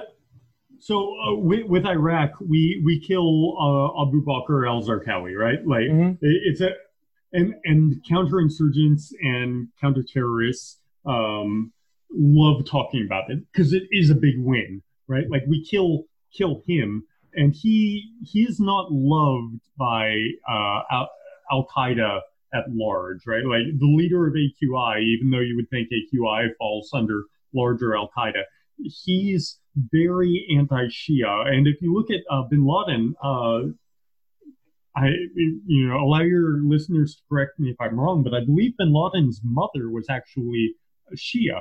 So his whole like piss off the Shia so you'll fight the Sunni so we can cause this sectarian war, like that pissed off a lot of people in Al Qaeda higher. So we kill Zarqawi, and then you have something called the Islamic State of Iraq, and this is different than ISIL or ISIS or the Daesh or whatever you want to call them. I actually had a commander who forced me to say Daesh because he thought it would piss off ISIS. And you're like, no, it's just a misspelling of a poorly translated thing of Islamic State. So at the end of the day, it doesn't mean jack shit. But you look at ISI and like you kill Abu Bakr and ISI steps up and it has two leaders and they die and you're like, okay, that's great. And then you kill the Abu Bakr al-Baghdadi and then you kill his successor and his successor. And like, at what point do you just like the goal of COIN is supposed to be pushing off you're supposed to work yourself out of a job. Same with CT. You're supposed to work yourself out of a job. You can't be the world's police force. But that's what America has become. And that's what, when we go to a country and we're like, we're going to defeat this organization, that's what they expect from us. So you start working with the Iraqi government, and I was there from 15 to 16, and you start talking about political problems within the country. You look at the prime minister of Iraq at that time, and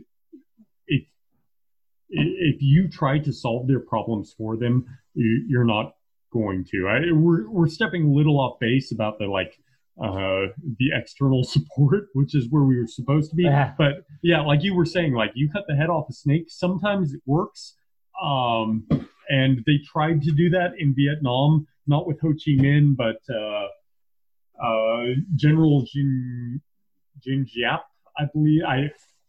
Sorry, Vietnamese names are not my. what do you my think comes strong down to? point. I've actually Ching read, Chong Hua. I've actually read. I can't remember the exact ones, but I've actually read of General. fucking of Commanding. certain like war game scenarios that the actual DoD conducted, and they fucking. There was like a fucking a war game character they had that was like a former fucking army guy, yada yada yada, but he was former army EOD, and during this whole fucking civil conflict, he was wreaking havoc with fucking IEDs. He had his own little fucking militia, yada yada yada, and they wound up killing him. And then within this simulation, all of his core fucking members went off and created like 20 to 30 fucking different fraction groups that all spread that exact same fucking knowledge amongst all of them and actually compounded the threat to a fucking level that was completely unmanageable. I remember you guys in one of your, it was definitely an earlier podcast. You were talking about the Marine general who Took Iran's military force and defeated the entire Atlantic fleet. Yeah, so it was called Millennium Challenge. Not Yep. so. Every time I think of it, I think Millennium Falcon. And I'm like, Han fucking Solo. Dude, that's a going in to fucking do this shit. that shit was eye opening. I remember reading about that like fucking So- years ago. I was like, so- oh fuck. Part of it was like if you read the point counterpoint, like you read the point and you're like Van Riper. So he's the one who like modernized Marine Corps intelligence. So he's like a god to me. Like everybody talks about Mattis being a god, and you're like, yeah, that's great because Mattis never won a war. He did some shit. in Want the some first battles? Gulf. Want some battles? All right. I would say we won the first Gulf War. So he was there for that. But yeah, so Van Ripert was the one who was the red cell or opposing force for Millennium Challenge, not Millennium Falcon, and he was the one who created my MOS. So he is the patron saint of ground intelligence officer. Yeah. So there is something to be said for that force that's able to utilize that small tactical element, but you still have to, and again, nesting this, you still have to be able to source that within your strategic goals. Because if your goals are just to harass forever, like that is protracted, and that style of warfare has worked for some, but even then, like, it's a style of warfare, protracted warfare. I have it. I feel like those types of groups, those kind of like smaller fucking, like, 5-10 man fucking size teams, they're more of a chaos element than anything else. I think we talked about in our Boogaloo episode, either that was our Boogaloo tactics, where you will have like larger, more centralized forces that are operating, and then that will go one or two ways. Either they operate in a way that mitigates U.S. firepower, and they're able to kind of complete their missions and their strategic objectives, or they get fucking wiped out. But the amount of force that needs to be used to wipe them out, when you look at if you look at the Battle of Fallujah, for example, in Iraq, when the Battle of Fallujah was being waged, they had to pull in fucking forces from all around the fucking country. And while they were waging the Battle of Fallujah, the entire everything else around the fucking country of Iraq just popped off. Like fucking Al-Qaeda fucking forces, gangs, fucking other fucking militia groups just ran fucking rampant through that whole motherfucking country, because the centralization of forces in Fallujah forced the U.S. to actually have to use massive amounts of firepower, which lessened their presence in other areas. Yeah. So to get us back on track to some degree, funding. So when we talk unconventional warfare, and that's so I draw from three sources, is from insurgents talking about insurgencies. And if you read Mao, he talks about like individuals by name, which doesn't help, the Mujahideen, because they're not working with the same fucking individuals by name. And I pull from unconventional warfare, which is what we use to support other insurgencies. And I pull from COIN, which is, what we use to defeat other insurgencies.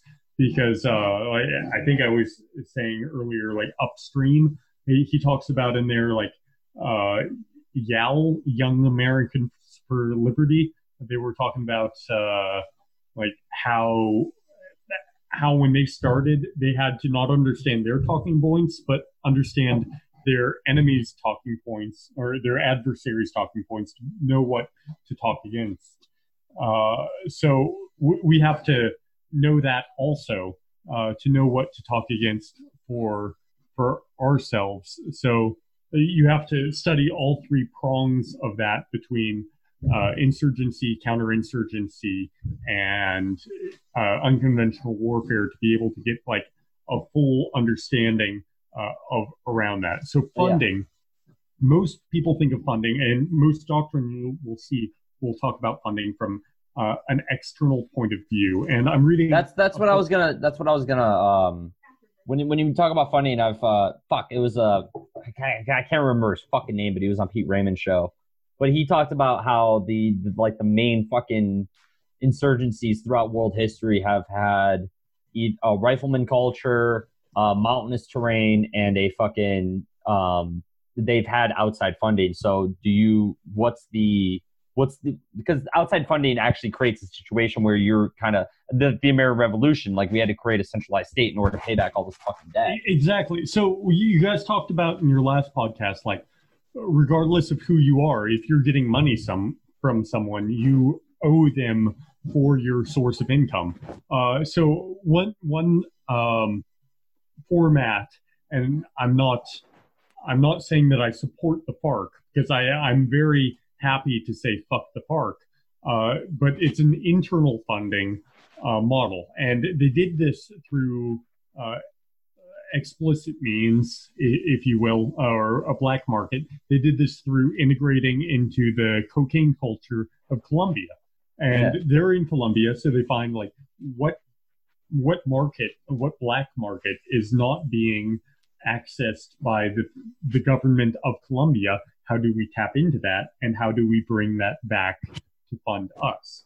So there are many markets within the United States government, and one thing that I'm happy to see is that the U.S. Government is starting to de-restrict on marijuana, but at the same time, were you to be forming an insurgency, you would want that as a funding source. So we talk about funding as an external factor with unconventional warfare. But if you don't want, Russia or China stepping in after you overthrow the yoke of the United States government, you're going to have to be able to do that within yourself.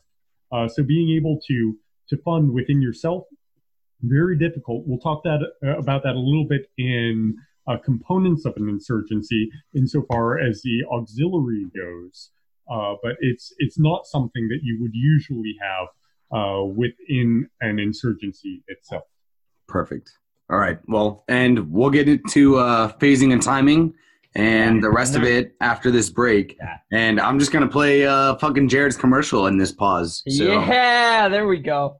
And then when we get back, there is a point that I want to make. We got like on, 4 pauses we can fucking that I do want to make on funding when we come back. No more funding. I'm bringing an empty Nalgene bottle with me when we come back. Okay. All right. Ballpark model, all that shit. Hey guys, if you enjoy the show and get a lot out of it, consider supporting us at patreon.com/bitingthebullet.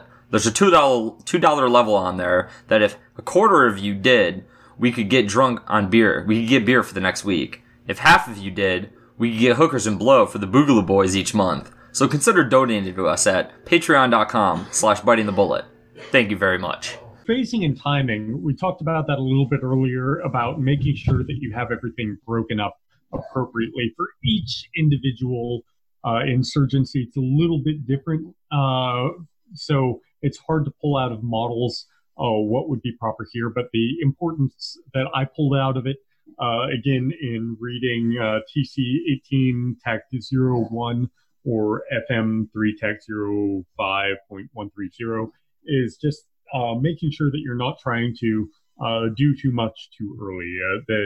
Eating an elephant one bite at a time, one plate at a time, rather than trying to take it all in one mouthful. That's not going to work for anyone.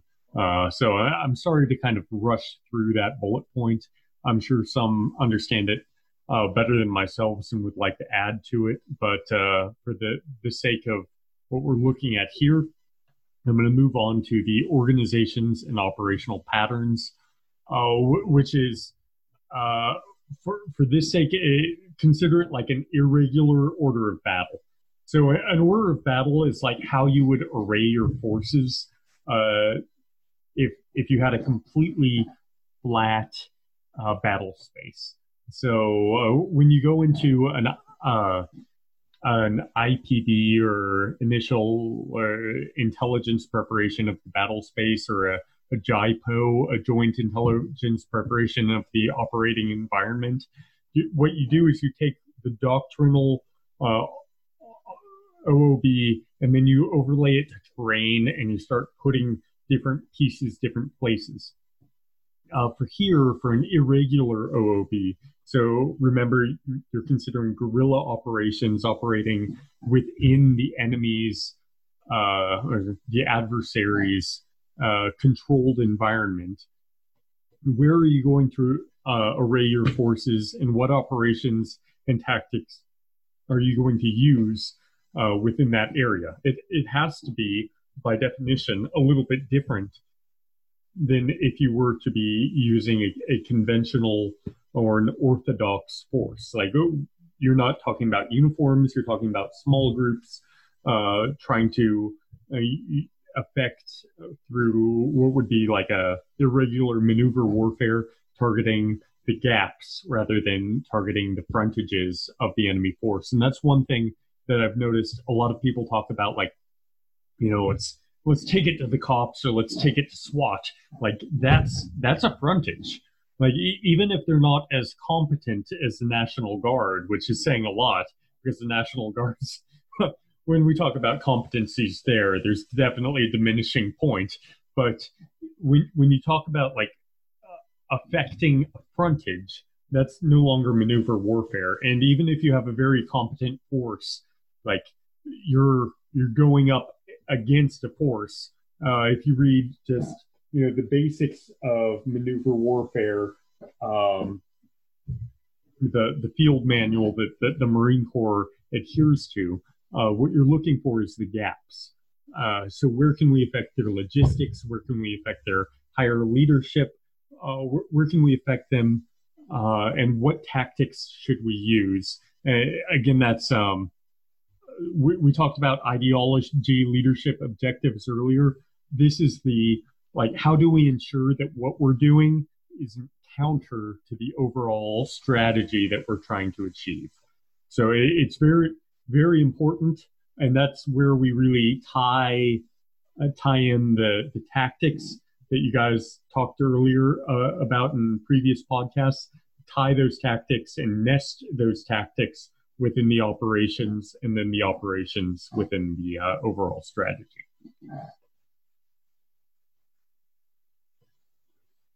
Fucking killing it.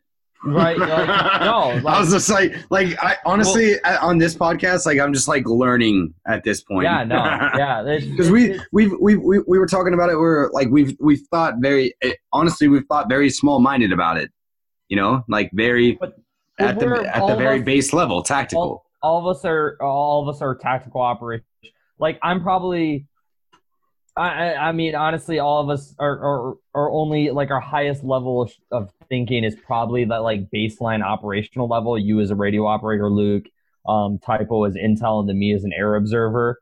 It's you kind of dabble in it, but that's about probably the highest level we go to. Most of our levels are all tactical. Fucking I do close air support. Fucking yeah. As an enlisted person, you only get exposed to a tactical level. I mean, I did get exposed to some strategic and some operational level, but still with an intel background, I only really dealt with a tactical level of fucking intelligence. And it's fucking, I mean, we were just talking outside real quick on the break. It's what is the I guess the straw that breaks the camel's back, and what pops this all off? And I mean, we don't know. I mean, was Duncan Limp the answer? Maybe it should have been, but we don't. I mean, I don't know. It's almost like it's punishing your dog, right? Your dog pisses on the floor. You don't hit his nose as soon as you find it 2 hours later, and you're don't piss on the floor, because there's no way to tie it. Even though the federal government might understand, you're not operating in that adversarial black versus white chessboard. It needs to be married together. Exactly. You're saying it needs to be a follow-up so people understand that X is a reaction to Y against Z. Because if X follows Y by 2 months, people will in no way relate X to Y. I mean, look at the Oklahoma City bombing. I mean, I keep saying that because I was Typo really likes the Oklahoma City bombing. I don't like it. I don't like it. It's just that he responded to because of Waco, but it was so long after Waco, and the way that he went to retaliate is a very bad example for our movement. Right. And I think people need to understand that, and that's why I keep bringing it up. Like Janet Reno right now is rotting in hell, just burning every flesh off her bone. X didn't relate to Y in a relatable way. Actually make it hard for the state agents to label you a terrorist, you stupid fucks. That's make the it idea. a difficult mission. Not just he killed Debbie that brings donuts. Make it an actual fucking mission for them to try to label you as a crazy terrorist. Don't go out and just be a crazy terrorist. Yeah, right now, the individual that killed... I'm sorry, I forget his name, but in Mesa, Arizona, the Daniel Shaver? Yes, sorry, the cop who killed him is getting $2,500 a month. 32. 22? sorry, 3,200. It's 3,200 full a month. pension. Yeah, because he's suffering, PTSD. psychological Yeah. PTSD from He's sad. shooting an unarmed civilian begging for his life. So you could still, years later, conduct that paired with the proper IO to say, like, this is the reason X is in reaction to Y. But if you just were to, pull a Houston, maybe it was, if you were to pull a Texas and just shoot a random cop, that's not going to help. That's going to hurt a lot more than it helps. Yeah. Yeah, I totally agree. And like that's the thing with I love this topic because it's a strategic level. I was like, there has to be an end goal. Like, you can't just retaliate. Like, no one will understand what you're doing. Or maybe at first they'll agree and be like, I agree with this retaliation, but like, there has to be like an end goal to this whole situation. As much as so many boomer FUDs view them as restrictions, there needs to be an ROE. You need to have a rules of engagement. You need to have some kind of like operational fucking rule set. Like, it's something like I said, like at the beginning of this podcast, where it's like, don't be as evil as the fucking thing that you're fighting. Yeah. Well, and I think, all right, so I think this ties into our final, like, our overarching bullet point, the components of insurgency. So the last one that you have here is components of insurgency, human factors, considerations of undergrounds in insurgencies. And the second bullet point right underneath that, I think, kind of encompasses what we've been talking about the last couple minutes. And it's right now, the issue is everyone wants to be a guerrilla and no one wants to be support. In most insurgencies, the armed component spends its time as a smaller component. So in the military, like we say it all the time, especially in the Marine Corps is one large, like, cog in a machine. But inside the Marine Corps, instantly when you think of Marine Corps, you think of grunts. Like, that's what the atypical person thinks of. They think of grunts. But the majority of the Marine Corps is not grunts. The majority of the Marine Corps is in support of grunts. And speaking of grunts, there's my dog. But like it just goes to show, like we need to create a foundation that encompasses this idea of liberty and freedom to support the people that actually are fighting for it, because that's where we'll get the win. That's where the win is. Maybe I'm not using if I'm not using the word right, Chris, you let me know, but like, we need to well, actually, it's not even the same kind of nesting, actually. We need to create our own nest.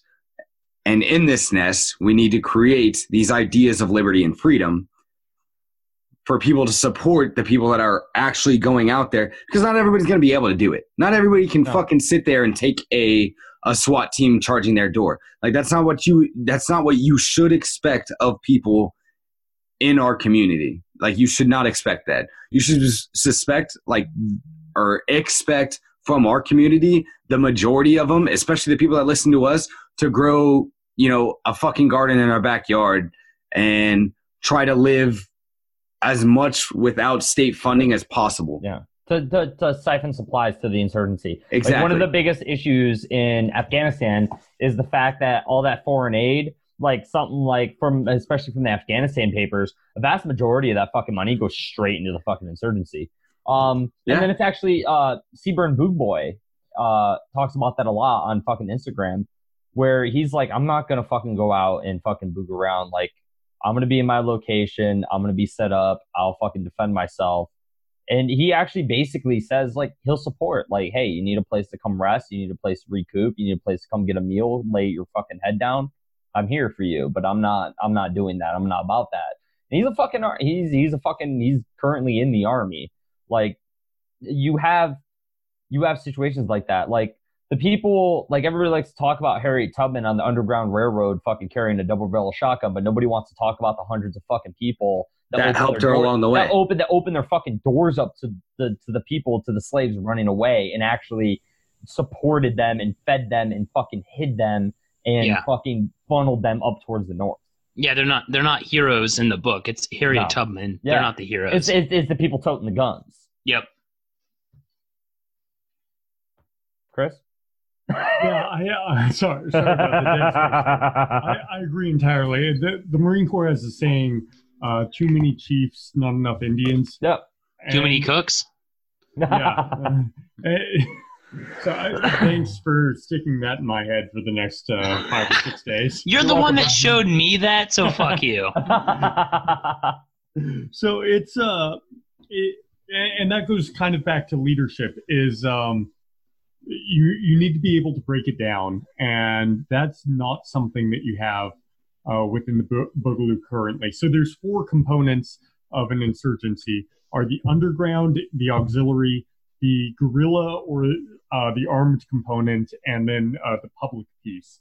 And that's one piece. That's why I put human factors considerations of an underground insurgency in there, is because currently the TC-18 Tech 01, which is the overall Army unconventional warfare book encompassing FM 3 TAC 05 130 and FM 31 TAC 21, doesn't consider the public element.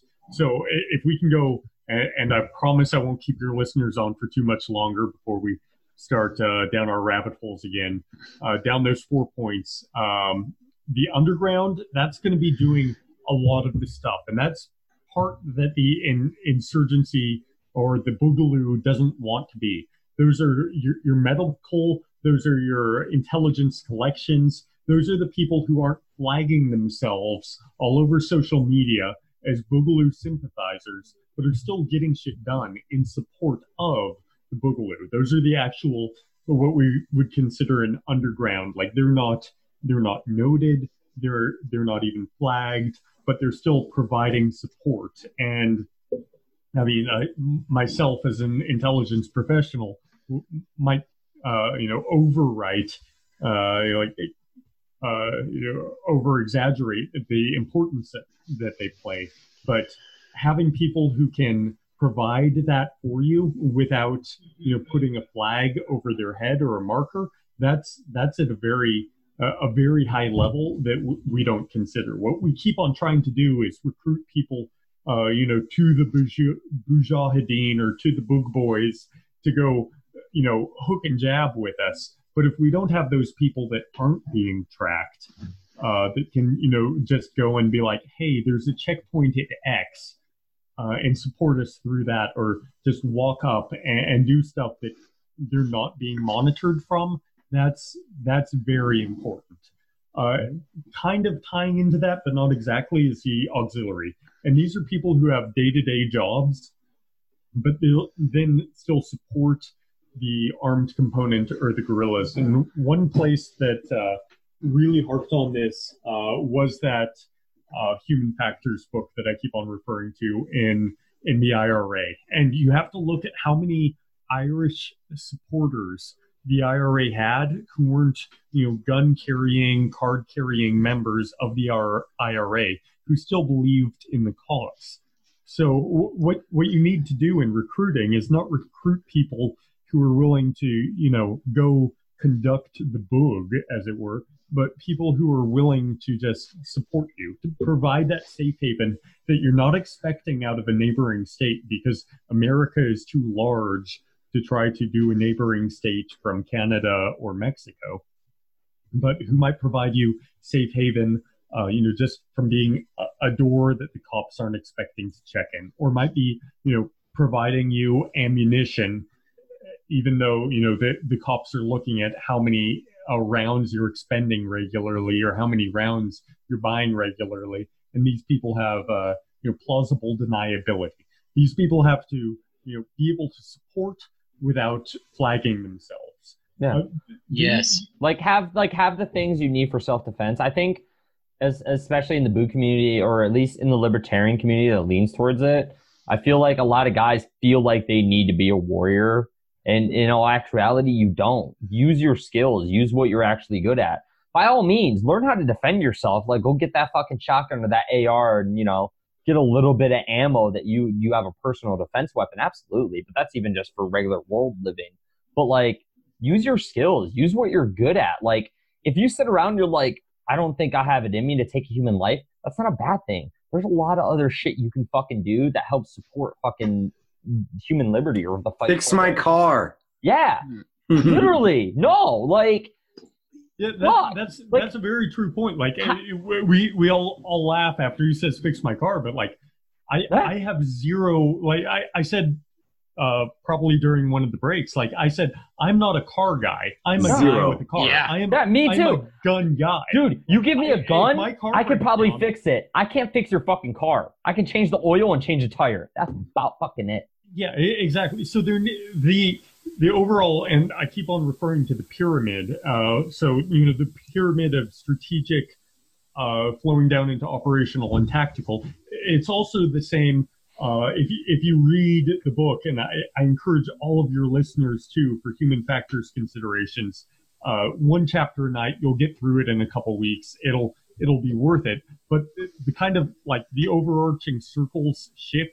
Sometimes you need more guerrillas, but usually you're going to need more of those auxiliary or underground forces. So I don't understand how to fix a car. Like, that's just one thing. Like, I held the flashlight for my dad a fuck ton of times and was told, like, no, shine it at the engine, not at my light.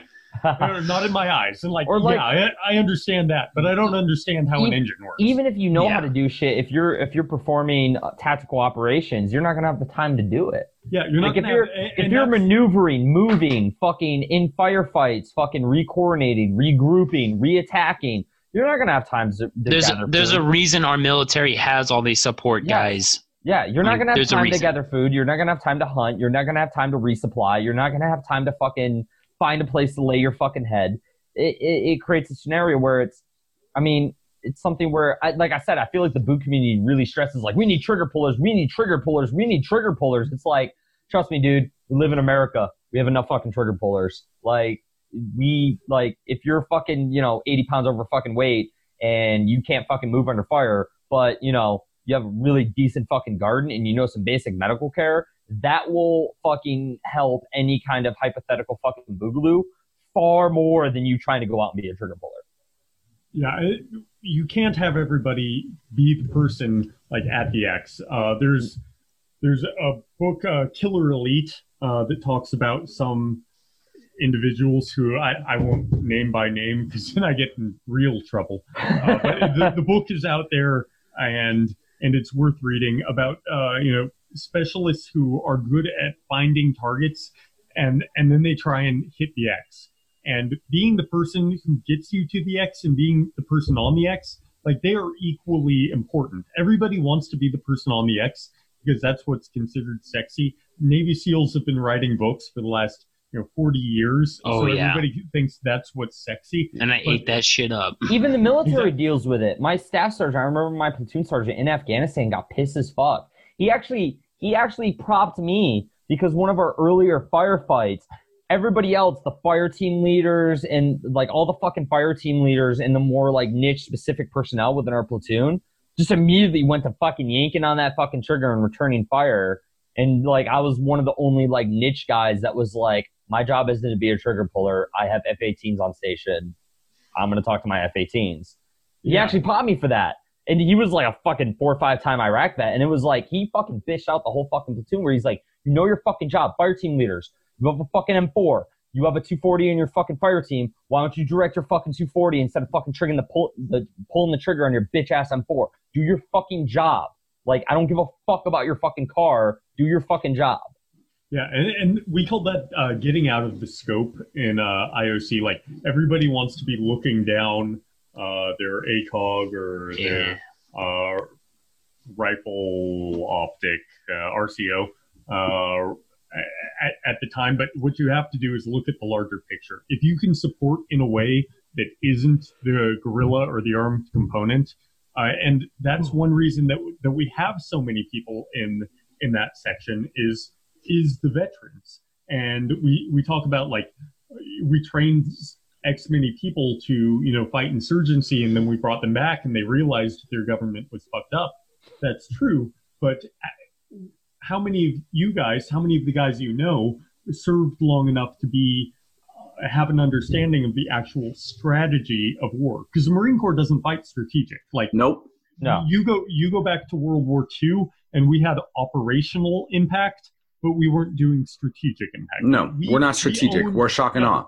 Exactly. We owned a Pacific theater, and that's where we were using operations to affect strategy. But that strategy was being held by Army generals.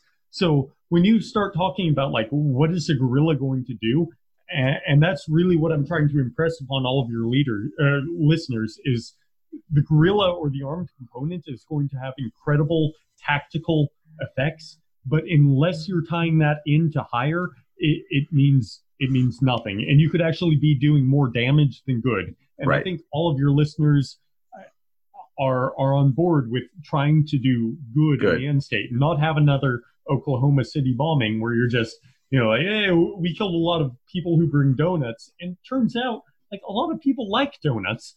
You just pissed a lot Don't of people fucking off. kill Debbie, bitches. Exactly. Fuck. Like, what the hell, man? Like, You don't- I love you- a good Boston cream. Like, Yeah.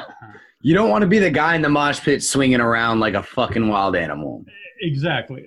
And then I think we've been going for about 2.5 hours now, so I'll try and be quick, because I'm sure all of your listeners are like, what the fuck happened here? Who's this Dude, officer? dude, This I is don't- why I we don't- listen I don't to think so. officers. I know several people that are going to re-listen to this episode like 4 fucking times now, just try to Just get all because the of- information and all the Well- fucking references and. Yeah. Well, and then, like, I mean, they're on quarantine, so, they don't have They anything got else some better time. to do. What the They're fuck else fucking are bored they doing? anyways.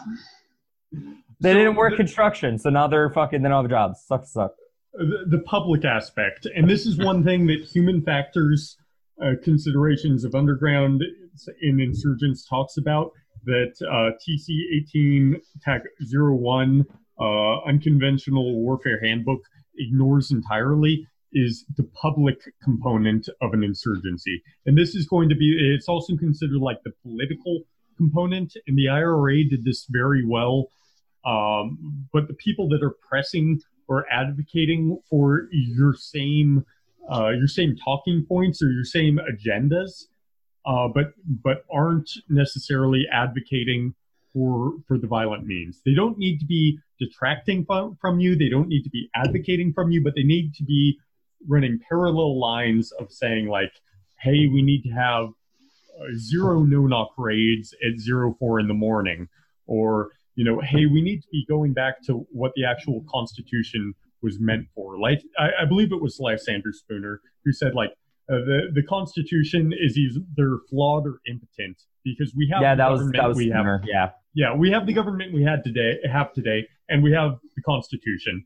So it's either not doing the job of stopping the government, so it's impotent, or it allows for the government, in which case, why in the fuck do we have it?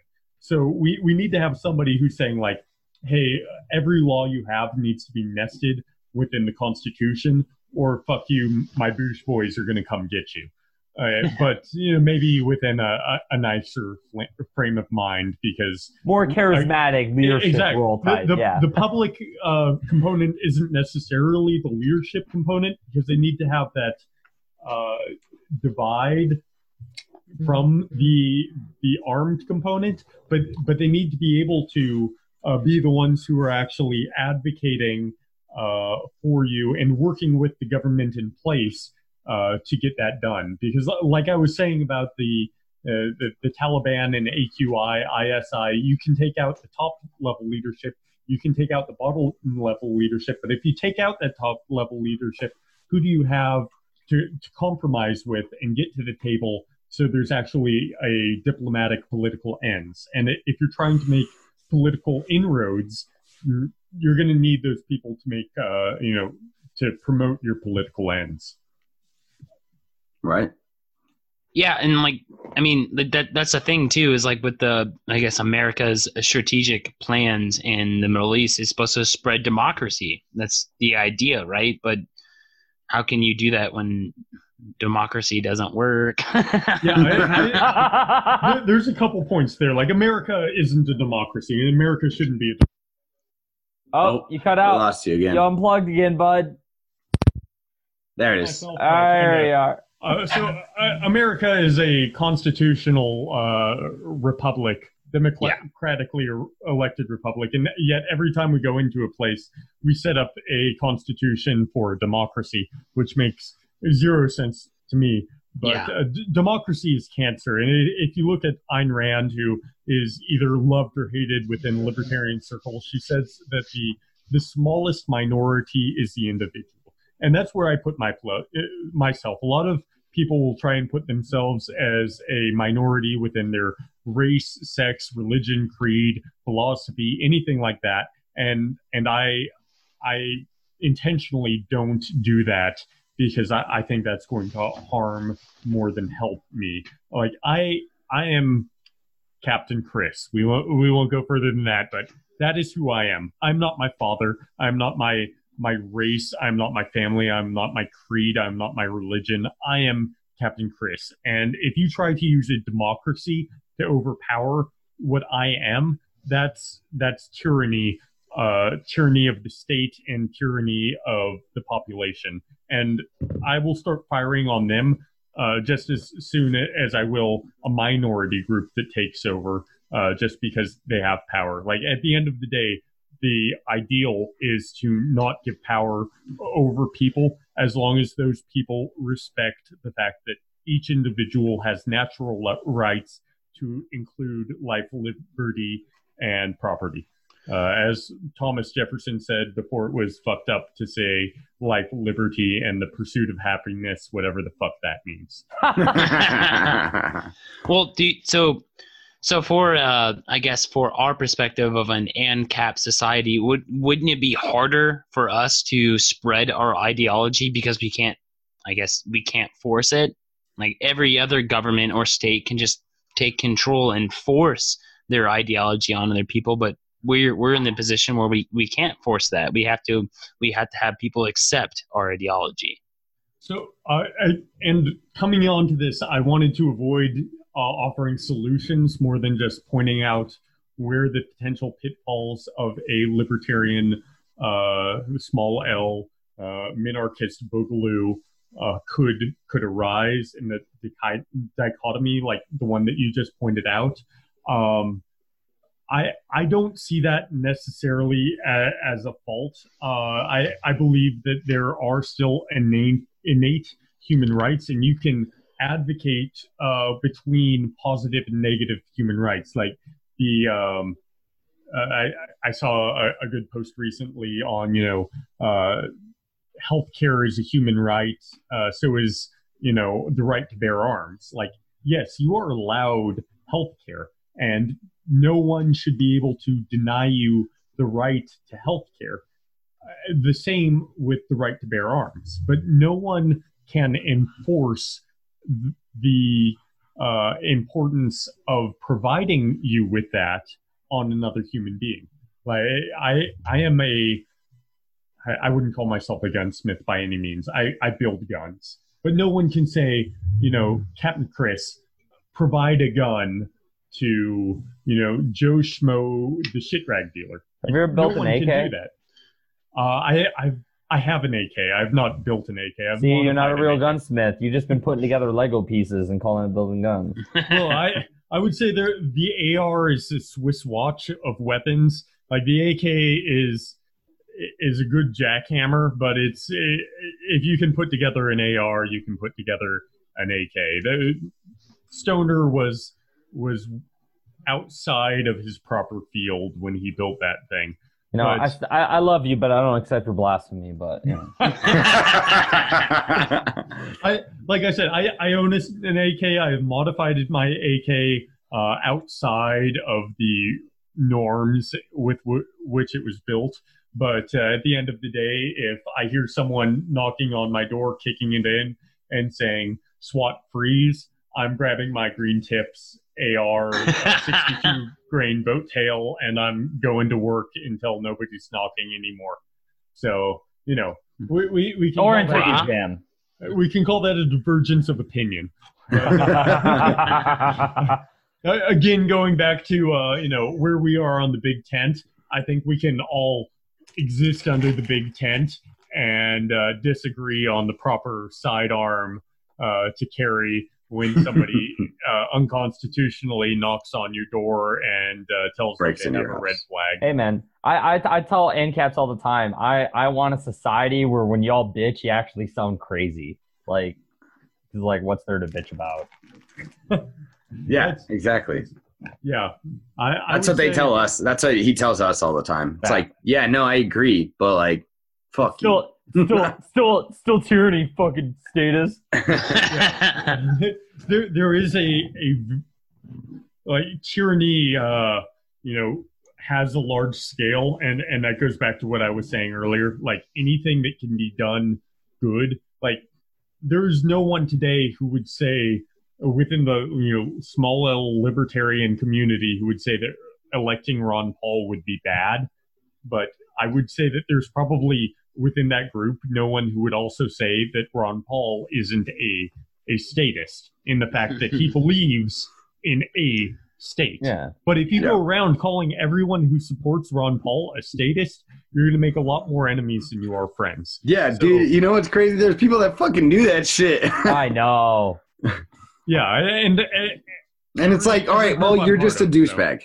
Don't fucking talk about Ron Paul. He's bigger Purist. balls than you do. You Purists fucking prick. are the fucking worst of any group. know, Any yeah. fucking group. They're the fucking worst. Well, that's why I like our show and then a couple other shows where you have that mix. Like I'm a minarchist. You two are fucking ANCAPs. Like it all goes. It Yeah, all and goes we're all smoothly. fighting. We're all fighting for the day We that all bitch about the same Yeah. shit. Yeah, exactly. I'm fighting for the day that me and you, Jared, are the opposite side of the aisle. Exactly. If that happens, then Exactly. thank fucking God. Right? But like we're not even close to that right now. So like, yeah. why would I hate that you're a minarchist and I'm an anarchist? Why would I hate that? Exactly. It's fucking like I pray for the day where our arguments against each other are actually viable. Yeah, and the only time it's like when you say that like you're absolutely right, I'm like, no, you're not, because you're a statist. But but yeah, so I think everybody's on the same page there. I think part of the problem is purists are not willing to work outside, and I think part of the problem, because I don't like shifting blame outside all of the time, is that we like we just all did is we like to point at purists and be like, you guys are the fucking problem, rather than trying to convert purists like you guys are. I feel like the stress of a boogaloo would make those motherfuckers come in line real quick. Because it's like, what are you gonna do? You're either gonna accept it and sit on the side and bitch out. You're gonna be a third party actor, probably get hellfired by yourself in your little fucking 5-man fucking gang at some point, or you're gonna shut the fuck up and accept some shit. Yeah, well, I mean, at the same time, like, how many people were against, Gary Johnson running for libertarian? I think that came man into had a lot of. Gary Johnson both brought me into libertarianism, almost got me out of libertarianism, and then radicalized me further into libertarianism because I hated him. Like, all in the same election cycle. It was all the same group. It was like, oh, fuck. And then you look at the Libertarian Party with some fat fuck dancing around in a thong, and you're like, how do we get to end state from here? And you don't, because you have those people. So I'm not advocating for Ronald Reagan.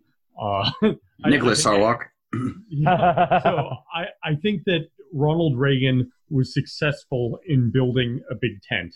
He was able to take cultural conservatives, demi-libertarians, because if you look What at he what ran he on. said, if you look at what he ran on, he was very libertarian. If you look at what he did, it's much He's more not. difficult. Oh yeah. But and anti-communist, and those were the like three pillars of the Republican Party at the time, and those three pillars could make a successful movement in the future. But the problem is the purists, and not only the purists from the ANCAP side, but the purists from the libertarian side who refuse to work with the ANCAPs. Right. And just understanding that, like, any movement towards good, not the lesser of two evil, but even Towards lesser good, anything that is a positive gain is a positive gain, and we're not going to strategically win the war in 2020. And I don't mean the war kinetically, I mean the cultural war. That's not going to happen because of this podcast. But strategically, what you need to understand is any step forward is a step towards that goal. Even if it is not the end state, it is a state where you can then jump off the next platform. We've had, I To want stay to say, closer. we want to say we've had 4 or 5 guys message us that either said they're currently in the military or were thinking about joining the military that said we completely fucking changed their fucking belief system about the military. And I'm like, that's a win. We won. I take that. Yeah, I take that as a win. Like everything we've worked for on this podcast, everything we've fucking done, completely worth it. Just because of that. Just we changed the minds of fucking a couple people. It's those little steps. Those little steps mean something. So it was Nate Fick actually who wrote the book One Bullet Away, whose name I couldn't remember earlier. But like I said, my fiance fed me water, so I think I'm better now. And he was talking about how like the liberal colleges wouldn't allow the military on their campuses because they're going to push their like military conservative agenda on the campuses. And he's like, no, that's not what's going to happen. What's going to happen is we'll be able to liberalize, and I mean that in the classic sense of the word, not the modern sense of the word. We're going to be able to liberalize the military. And if you go into the military today, a lot of it is small L libertarian, classic sense liberal, where they're like, let's bring in more mindsets. Let's not just be this, monomaniacal push machine forward. Exactly, that everybody assumes is what the military believes. So while I agree, stopping someone who doesn't know what they're getting into in the military is good, I also think that if we're able to plant seeds within the military, and this is one thing that one of my friends who will probably listen to this later on and be like, Chris, what in the hell did you do? Keeps on telling me that I'm the least marine that she knows. At the end of the day, if that's what I got called. As the best Marines. Exactly. Like, if those are the best Marines. To shift the Marine Corps away from like I believe what my higher tells me to believe. I will kill what my higher tells me to kill because that's what my mission is, and Marines accomplish missions. Like what I want is a thinking Marine Corps.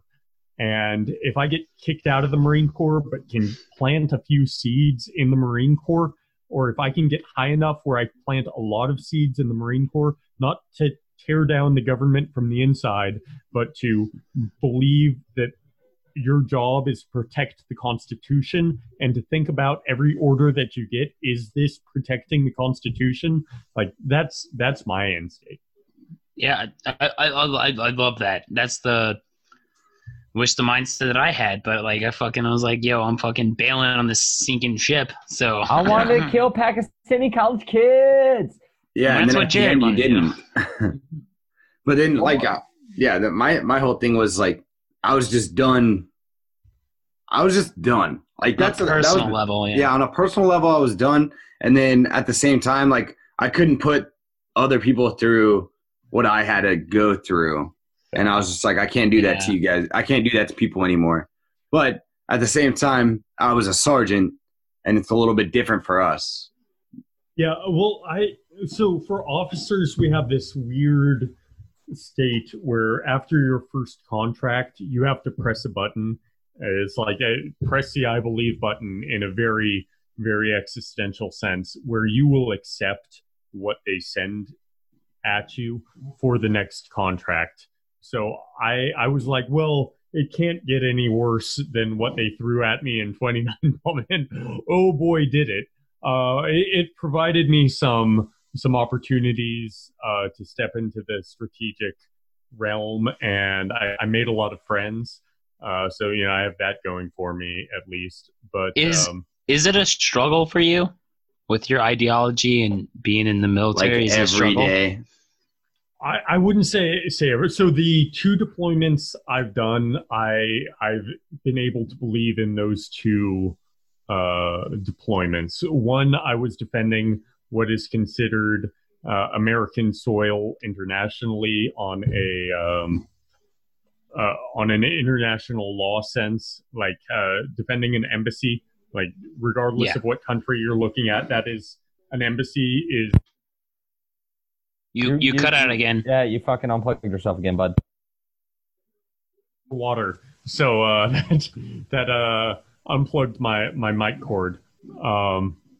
So I was able to defend American soil abroad, which even when the Russians or Chinese put an embassy in America, that is Russian or Chinese soil, respectively, respectively, because that's what's understood. That is their soil. They were visiting here, but that soil we allot to them so we can have relations. So I was able to do that. And the second time I was on a deployment, again with a joint interagency task force, combined joint interagency task force. So it was multinational. We were invited by the country where we were to work with multiple different countries, multiple different, like 20 some different countries, 20 some different American agencies to be able to defeat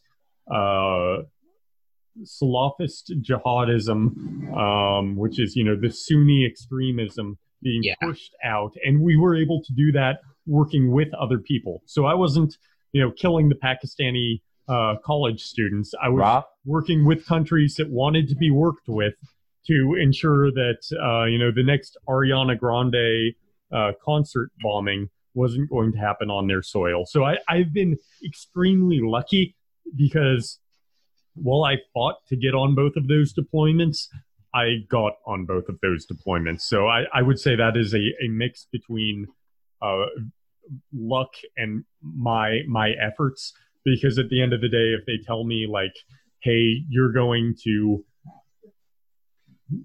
this state that doesn't need American interference to go interfere as an American, it would be very difficult in my position to be like, no, fuck you guys, this doesn't align with my personal perspective. Luckily, in the jobs that I have, I've been able to align those on deployment, not so much in garrison, but on deployment, I've been blessed, I will say, in being able to do that. And how do you feel about the coronavirus?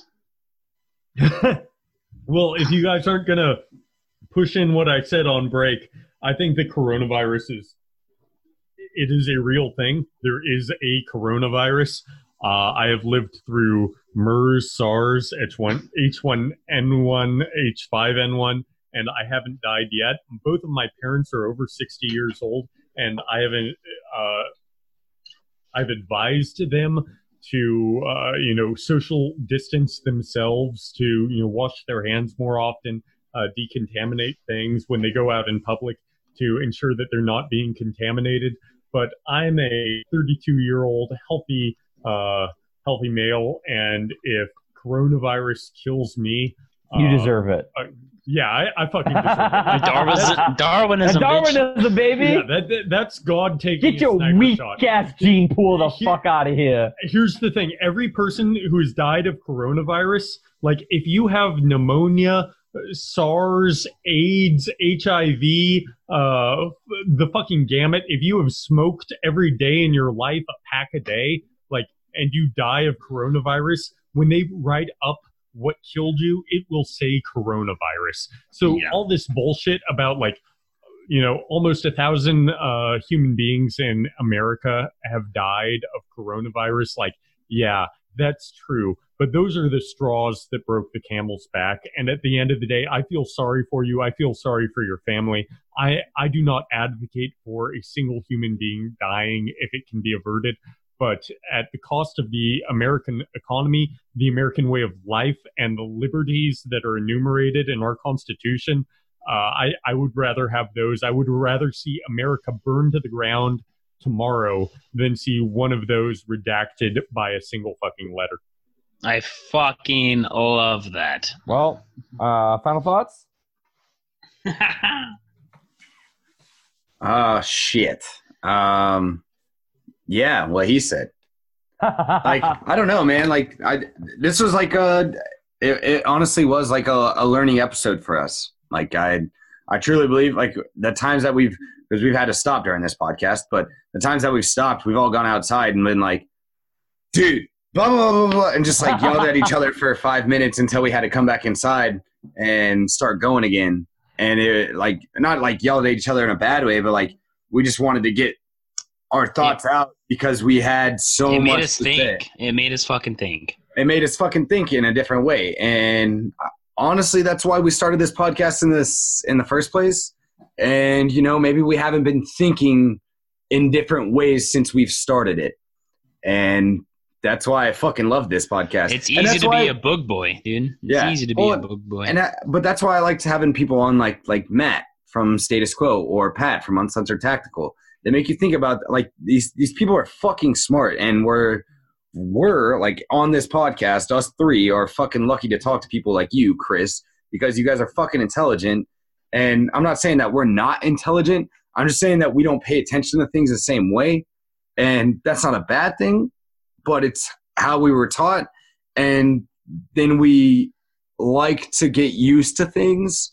So we go about it the same way we do because it's easy for us and people react to it in a certain way. So I love these kinds of conversations where we're actually on the receiving end of getting some knowledge, because it's kind of humbling and it makes you think in a different way. And it might, like, in my opinion, it's kind of made me think how we should change and adapt to what you've brought up for this podcast further on as we talk about things. So that's my final thoughts. And the coronavirus is bullshit. Nick Sarwalk can get fucked. My final.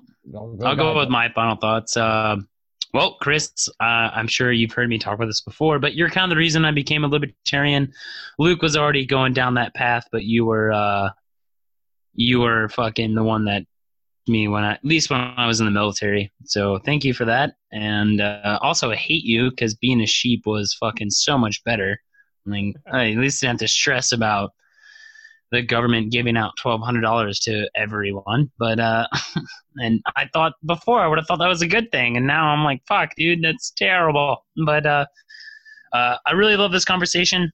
You made me fucking research and at least make myself more familiar with my old Intel self, because when you sent your notes over, you sent me so many acronyms. I was like, fuck, dude, what do these means again? What is COG?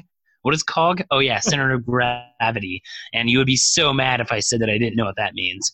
And that hurts my soul at a very visceral level.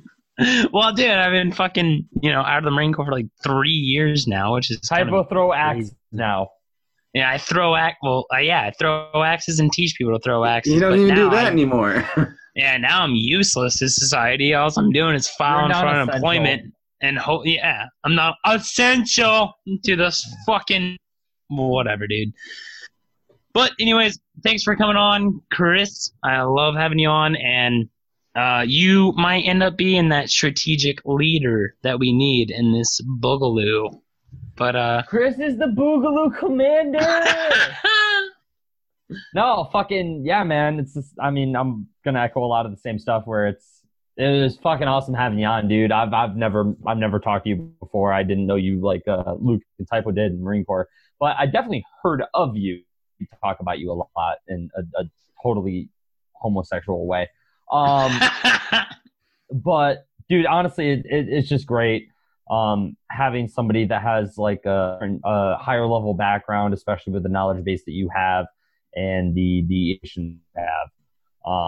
And honestly, you hit on all the great points. There's a lot of shit that I'm going to start echoing a lot more where, be less, especially just the more support unit type of shit where it's like you have people that are like, well, I've never really shot a gun before, yada, yada, yada, but like, I'm going to go get one. And it's like, you don't have to if you don't want to, man. You don't have to be a trigger puller to support the liberty movement. You don't have to be a trigger puller to support the Boogaloo, things of that nature. It's definitely a lot of food for thought, and I'm going to be really excited for a lot of people to hear this episode and to hear the fucking massive fuck ton of information that you dropped in it. It's been amazing, dude. Thank you for coming on. And thank you guys for having me. I feel like it was 2 months ago or so that Typo told me you guys were doing a podcast, and I've been trying to listen to everyone you guys have put out since then. I realize you guys have been around for a while, but I was telling you in the breaks that podcasts aren't really something I follow because I'm practically a boomer when it comes to technology. Like, I had to get him to tell me how to listen to you guys. Like, I'll send you a couple ones that you may actually like that have a lot of information about like shit that you may be very attuned to. Yeah, like when I'm driving, which I feel like is when most people listen to podcasts. When I'm driving, I listen to audiobooks. When I read, I'm reading books. When I work out, I'm usually listening to music. Which is when I've actually integrated you guys is when I'm like lifting weights, or when I'm out working in my yard and just like, yeah, fuck the feds, or just getting overly worked up off of pre-workout and adrenaline. So I'm not sure if that's a pro or a con, but it's definitely been good to be on here. I feel like I maybe prepped more than I should have to be on here, which is why it went a little bit longer than maybe it should have. But the reason I got you all the drink prior to this is because I really am honored to be on this podcast with you guys, and anytime in the future I get the opportunity to sit down with you guys again, I'd be honored to do it, because this has been a hell of a lot of fun. As long as they don't fire me, I feel like I have my foot in the door and a lot of knowledge that you don't normally get without people who've been working at that higher or even mid-level strategic level. And maybe in the future we can talk tactics and operations and how it all ties together. We're going to get you and Pat in the same fucking podcast one way or another. Yeah. Like we need to get you and Pat together, because honestly, it would be literally a podcast about you guys just like bouncing ideas off of each other, and I could sit there and listen to that all fucking day. Yeah, because Pat goes really deep into like because his podcast is called Uncensored Tactical. Like, he has an entire episode just about the best gloves.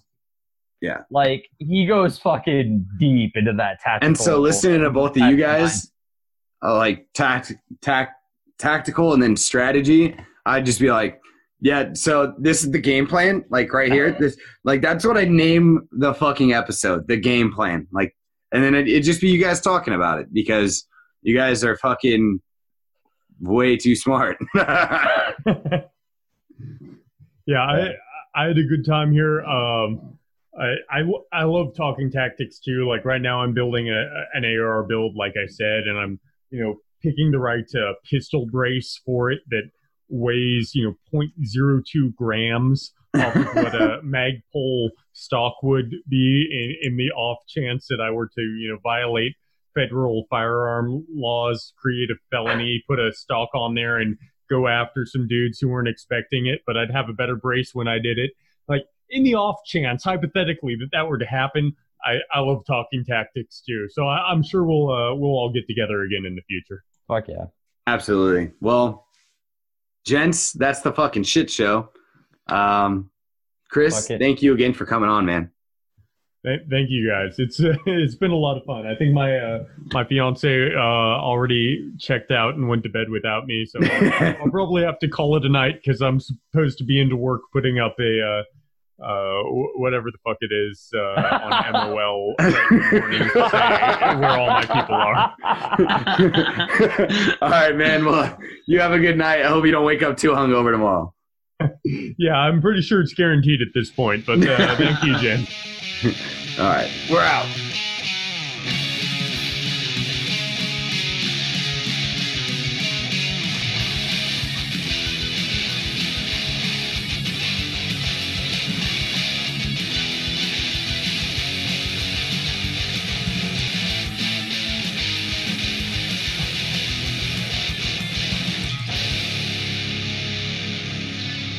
job than just having to like listen to us. Like that's beautiful.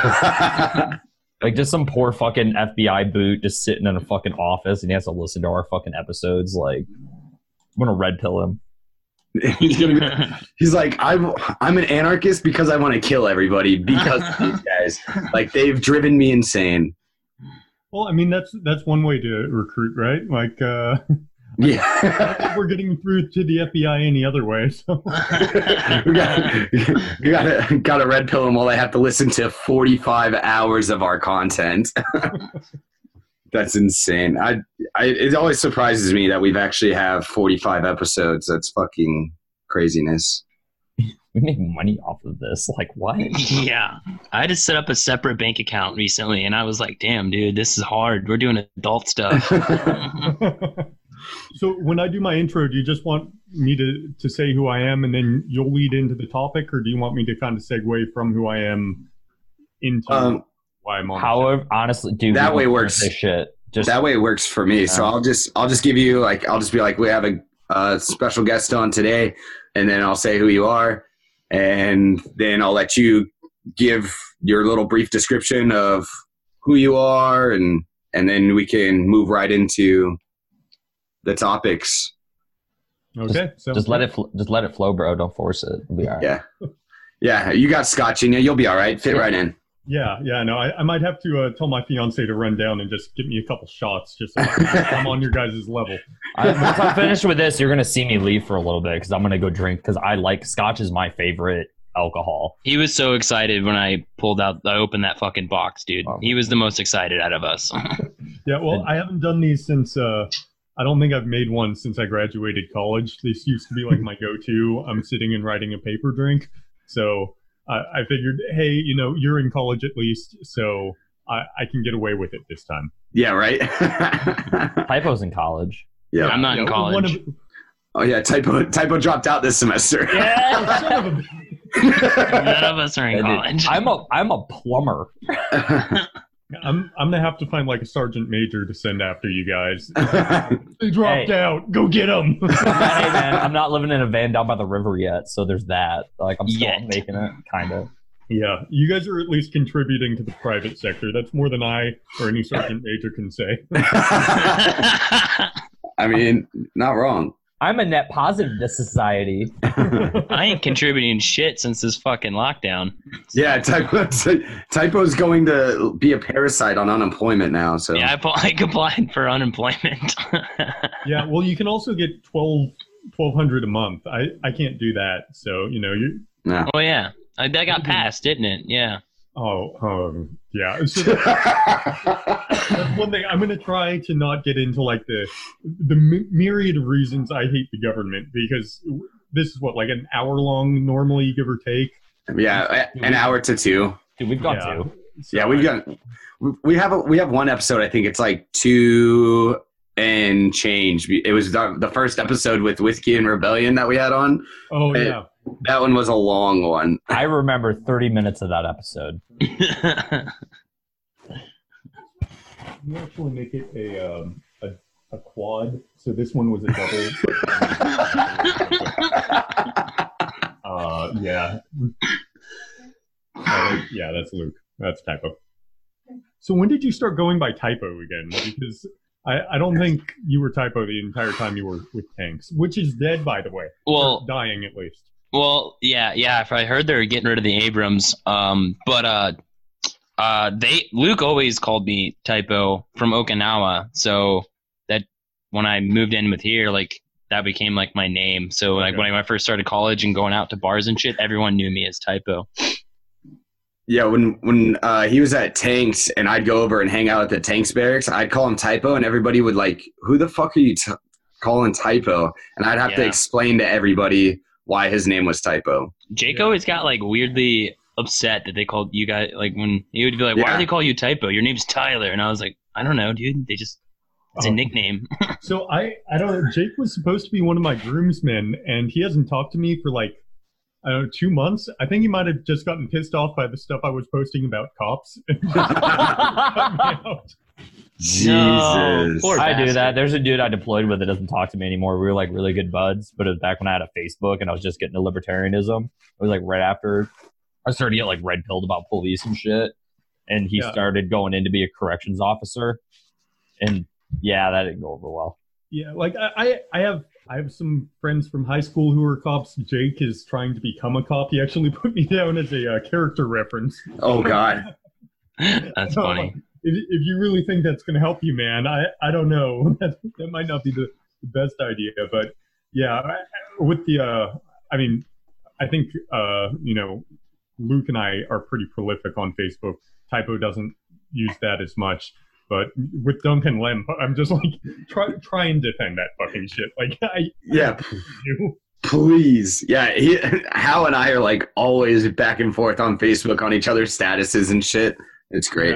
Yeah. I went on. Do you guys follow Ret E Boogie or Ready Boogie 2020? And there's a group based on that also. It's pretty much like a write-in Ready Boogie. For president in 2020, and if we get 3% write-in, that means that by the standard deviation, there's enough people to pop off a boogaloo. So we march. That's awesome. That's hilarious. Yeah, there were like me and a group of people started just.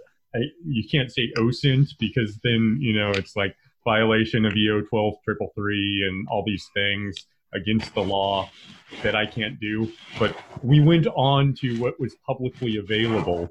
And started looking up the chain of command from